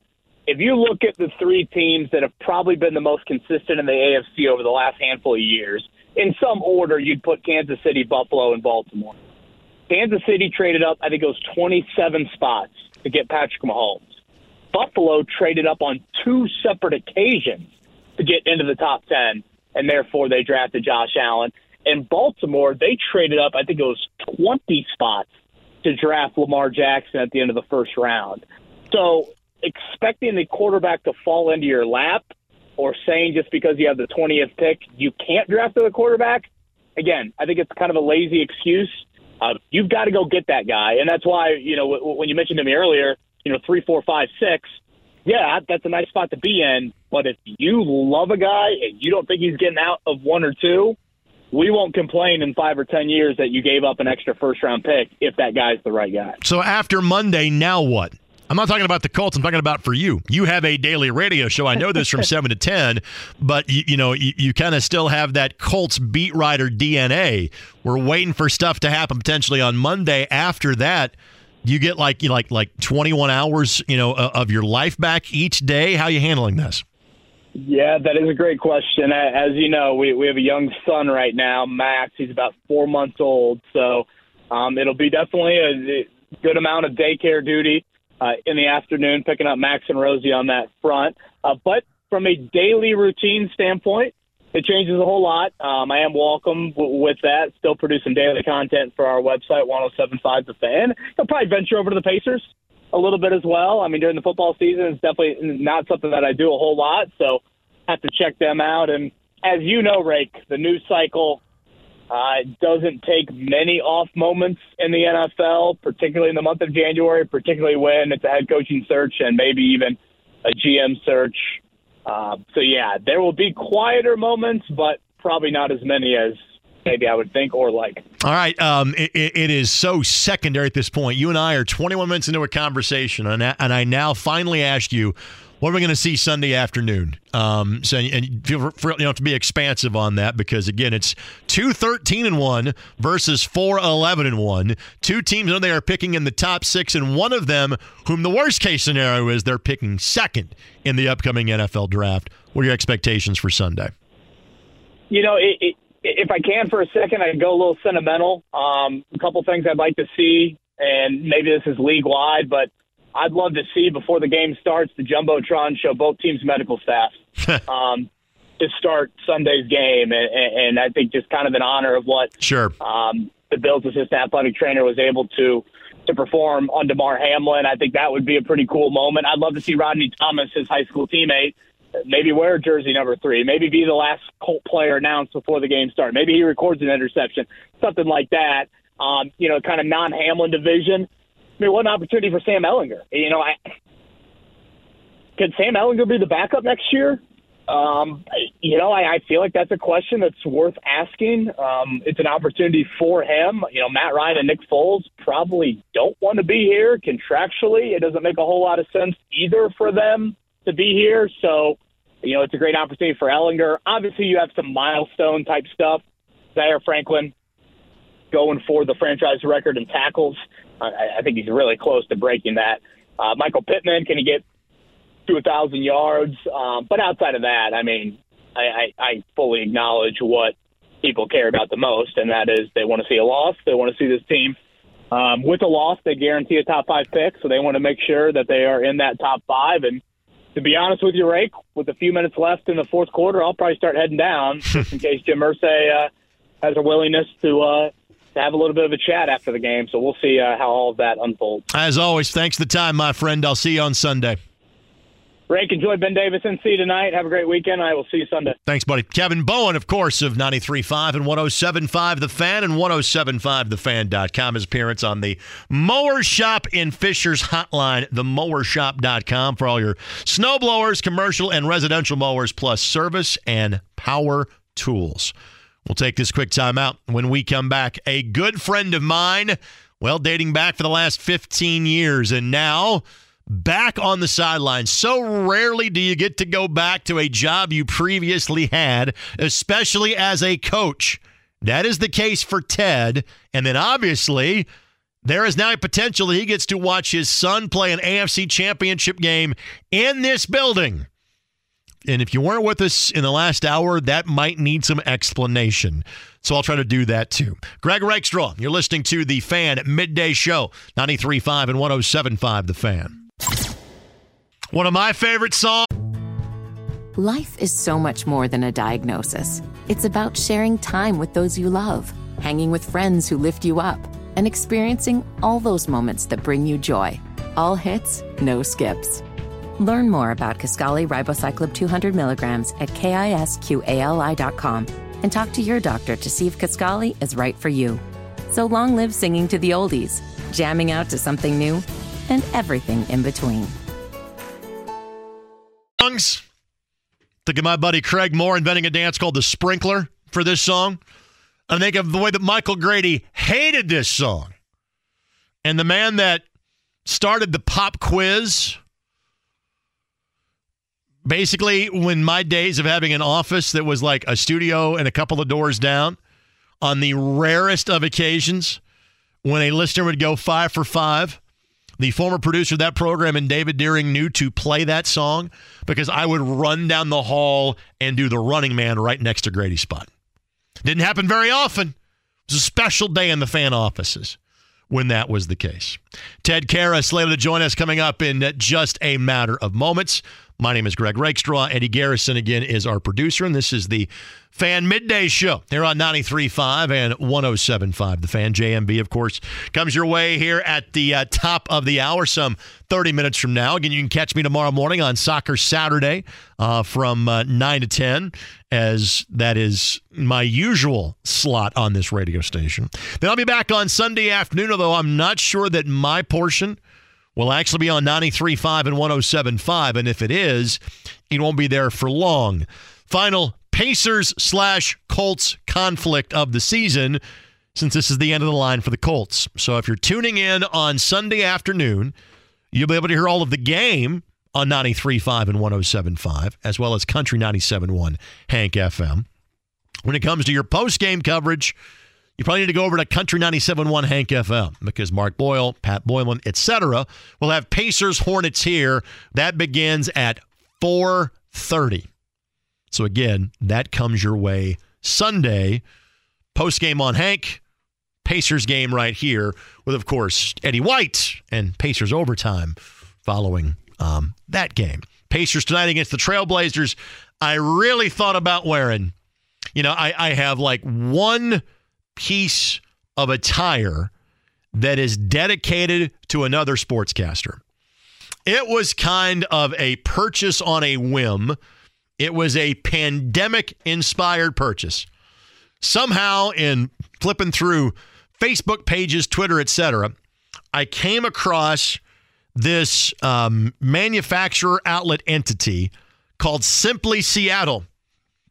And they have a Kevin Calabro sweatshirt from his days of being the voice, the radio voice of the Seattle Supersonics. And I purchased said sweatshirt.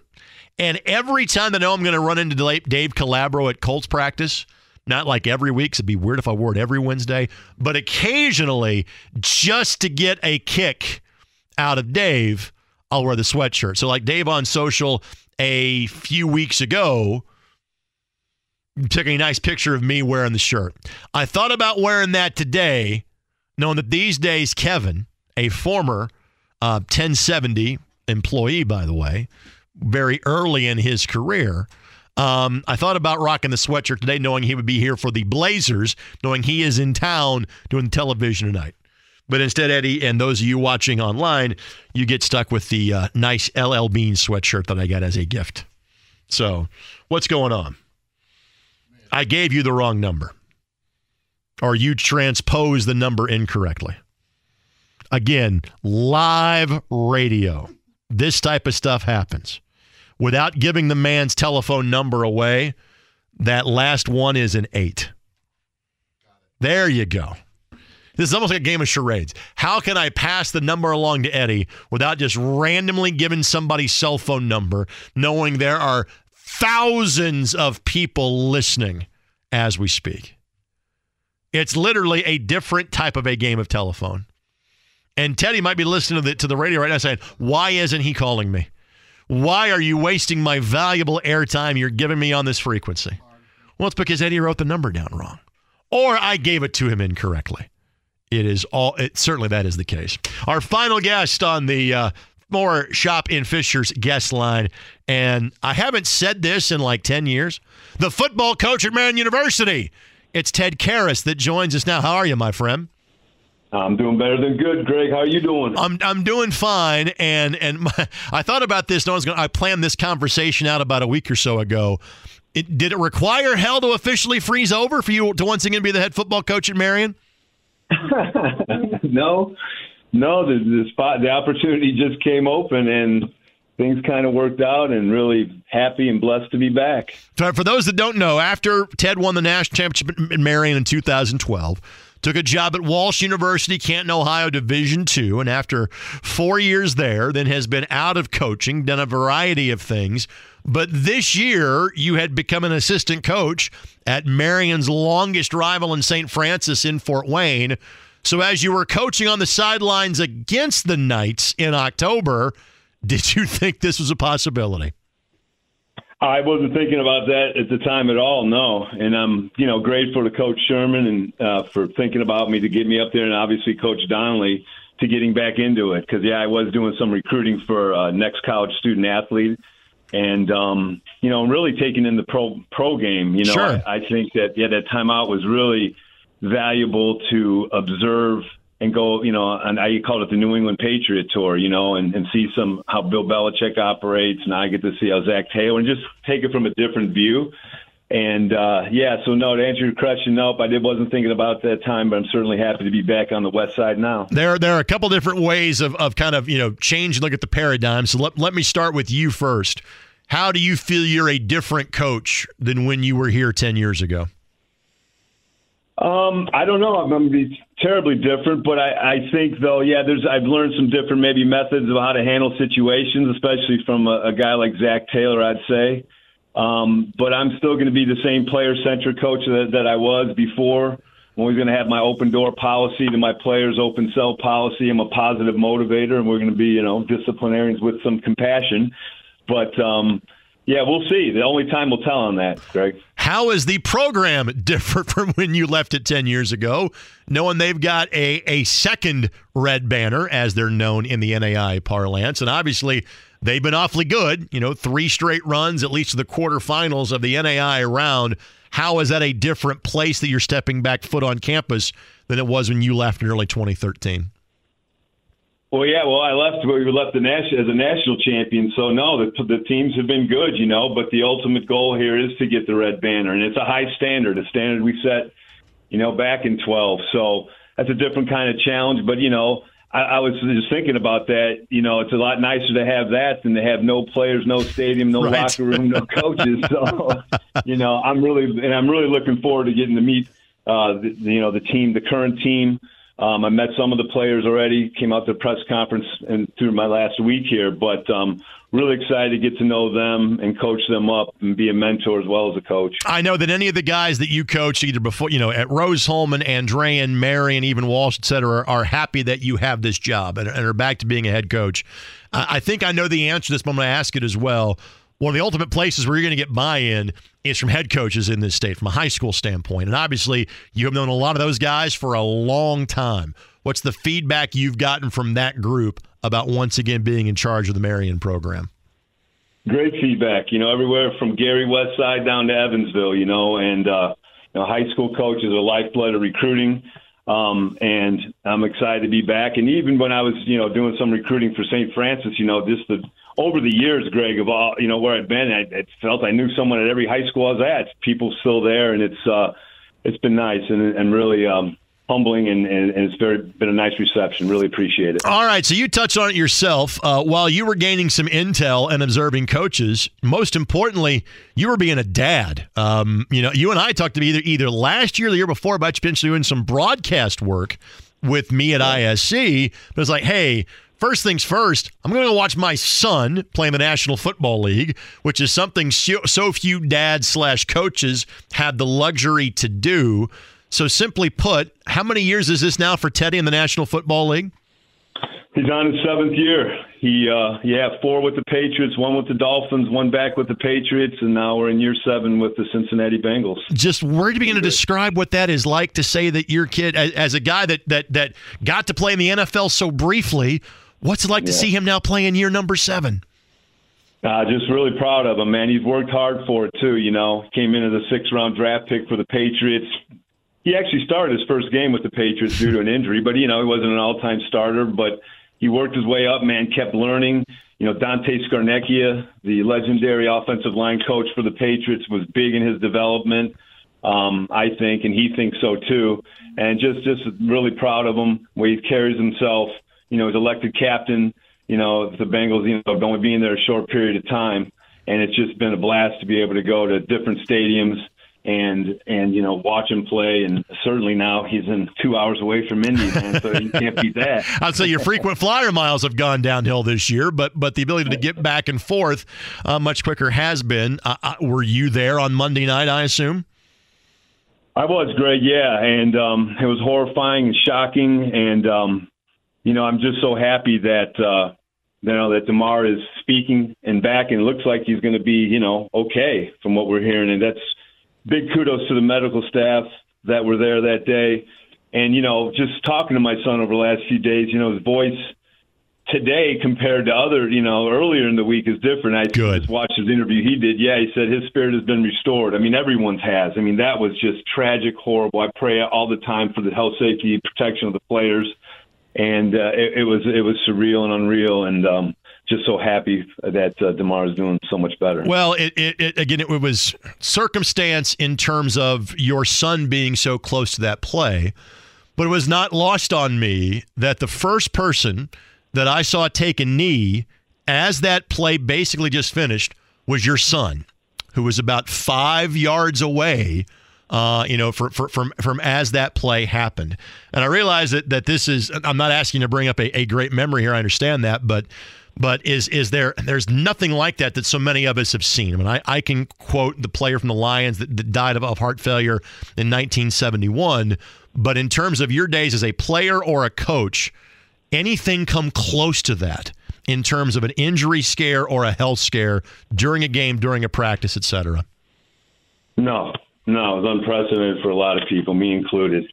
And yeah, Ted was right there, and he did. And we have, we've always had great respect for anyone that has the courage to put on a football helmet, Yep. And, they're modern day gladiators, man. It is a, violent, tough sport. But we commend anyone that has, like I said, the courage to put on a helmet. And when he saw that and took a knee, and was just praying for him immediately. All right, Howard, it's not an easy transition to make, but on to kind of happier tones. How are hat sales coming along for the Cincy hat? The Cincy hat sales have been going good. What really spurred it on early, though, was the coming off the field to the Tennessee game. So sales really spiked at that point. But no, they've done an awesome job raising money for the Village of Mauricie. I think they raised over $300,000. Wow. Yeah, and people, loving the hats. And it was just a organic thing that happened. He just wanted to give something to his new teammates in Cincy, and everyone started asking about it. And then, it just took off from there, and it's really benefited, a great organization at the Village of Mauricie. So for those that don't know, the Village of Mauricie often helps those that are disabled or adults with challenges, and so that it's a program to give back and to get them more included in the community. And Teddy basically devised this Cincy hat. There's 3 or 4 different styles. My wife, who happens to be a proud Cincinnati native, even though I've forced her to live in Indianapolis with me over the course of the last 3 decades, this sudden resurgence in the Bengals has suddenly had a resurgence in her Cincinnati pride. So one of the Christmas gifts that she got was the Cincy hat, as you have the photographic evidence of that, and she has been digging. I'm sure she'll be breaking it out coming up for upcoming playoff games. So I assume you've gotten wind of this, that there is actually a chance that the AFC Championship game is played here in Indianapolis? I haven't got any wind of it. Actually, my son called me with some news. Is this what you're talking about? So here's the scenario.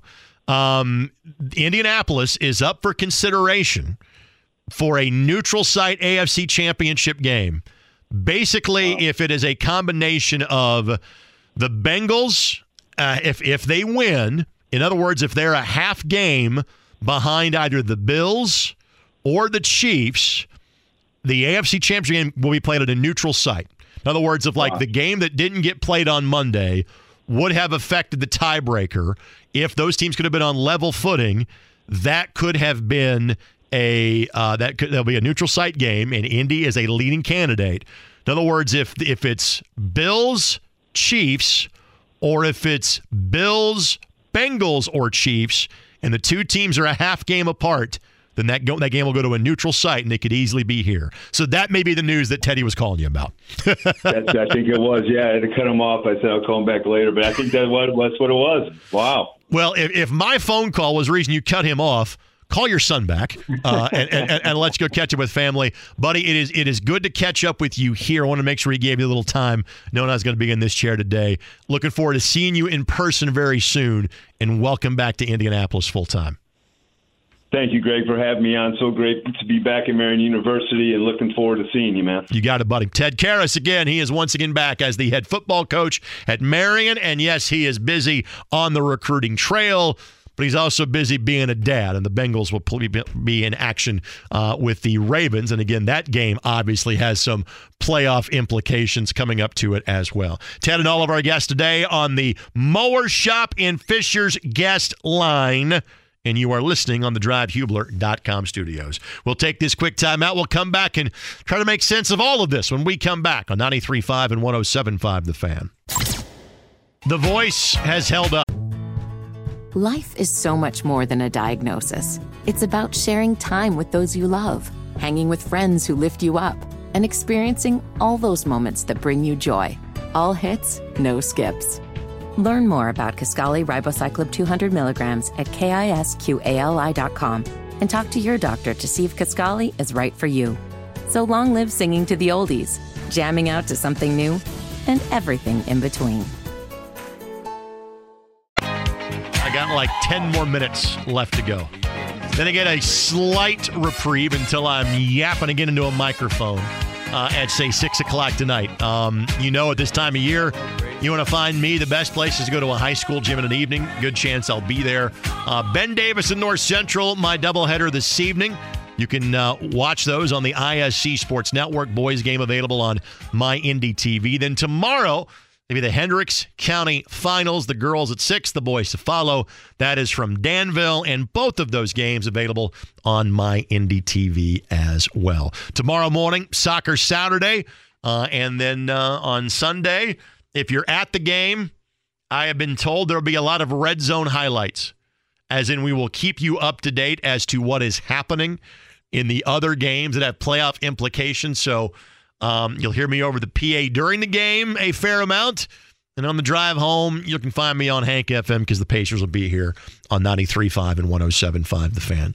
Eddie, I assume there is a podcast page available for this here newly fangled, potentially temporary show. Yep. 1075thefan.com, or you can find our conversations with Kyle Neddenrip of the Indianapolis Star, talking all things high school basketball with him.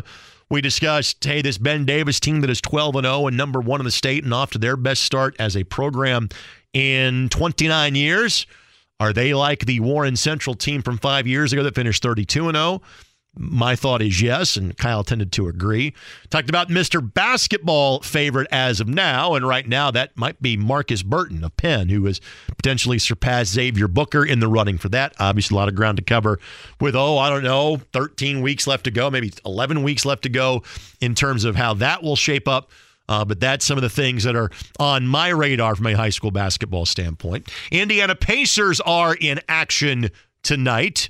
Blazers the opponent. 6:30 pregame coverage start time on 93.5 and 107.5 The Fan. Pacers 21-18. Yeah, disappointed in how things played out against the Sixers on Wednesday. But big picture, it's a playoff team. And this is a team that is light years in front of where we thought they would be. And a team that is very much worth your time right now. So tonight, 6:30, if you're not going to make it down to Gamebridge Fieldhouse. Kevin Bowen joined us. Kevin, of course, morning show. Kevin and Query on 93.5 and 107.5 The Fan. We talked about a lot of things in terms of what we think this roster will look like, what we think free agency will look like. But obviously, there's a couple of big things that have to be determined. Is Chris Ballard your GM? One, okay? Secondly, is Jeff Saturday your head coach? Then once you make both of those determinations, then it comes down to, all right, what's your staff going to look like? Because you got to remember that not just to make a move on your head coach, you made a move on your offense coordinator, had another position coach leave. That's been a thin staff in terms of on the offensive side. And, if it's Jeff Saturday, well, you give him the chance to hire his own coaches. There's going to be a lot of coaching churn regardless of whatever the head coaching decision is going to be. Once you set that and set your philosophies and set whom your offense coordinator is going to be and your defensive coordinator is going to be, then at that point and time, then you can figure out, all right, now what are you looking to target in free agency? And I do think that, again, because of the positioning as to where this team will be drafting, it is more about the draft than, say, hitting it big in free agency this year. But regardless of whom the general manager is going to be, regardless of whom the head coach is going to be, to me, you have to take a quarterback with that first-round pick. Again, the best-case scenario for those from the tanking perspective, the best the Colts could do would be to get to number 3. The worst, so to speak, with a win and a potential Rams loss would be number 6. The different scenarios, frankly, they will play themselves out as the next 3.5 months go along.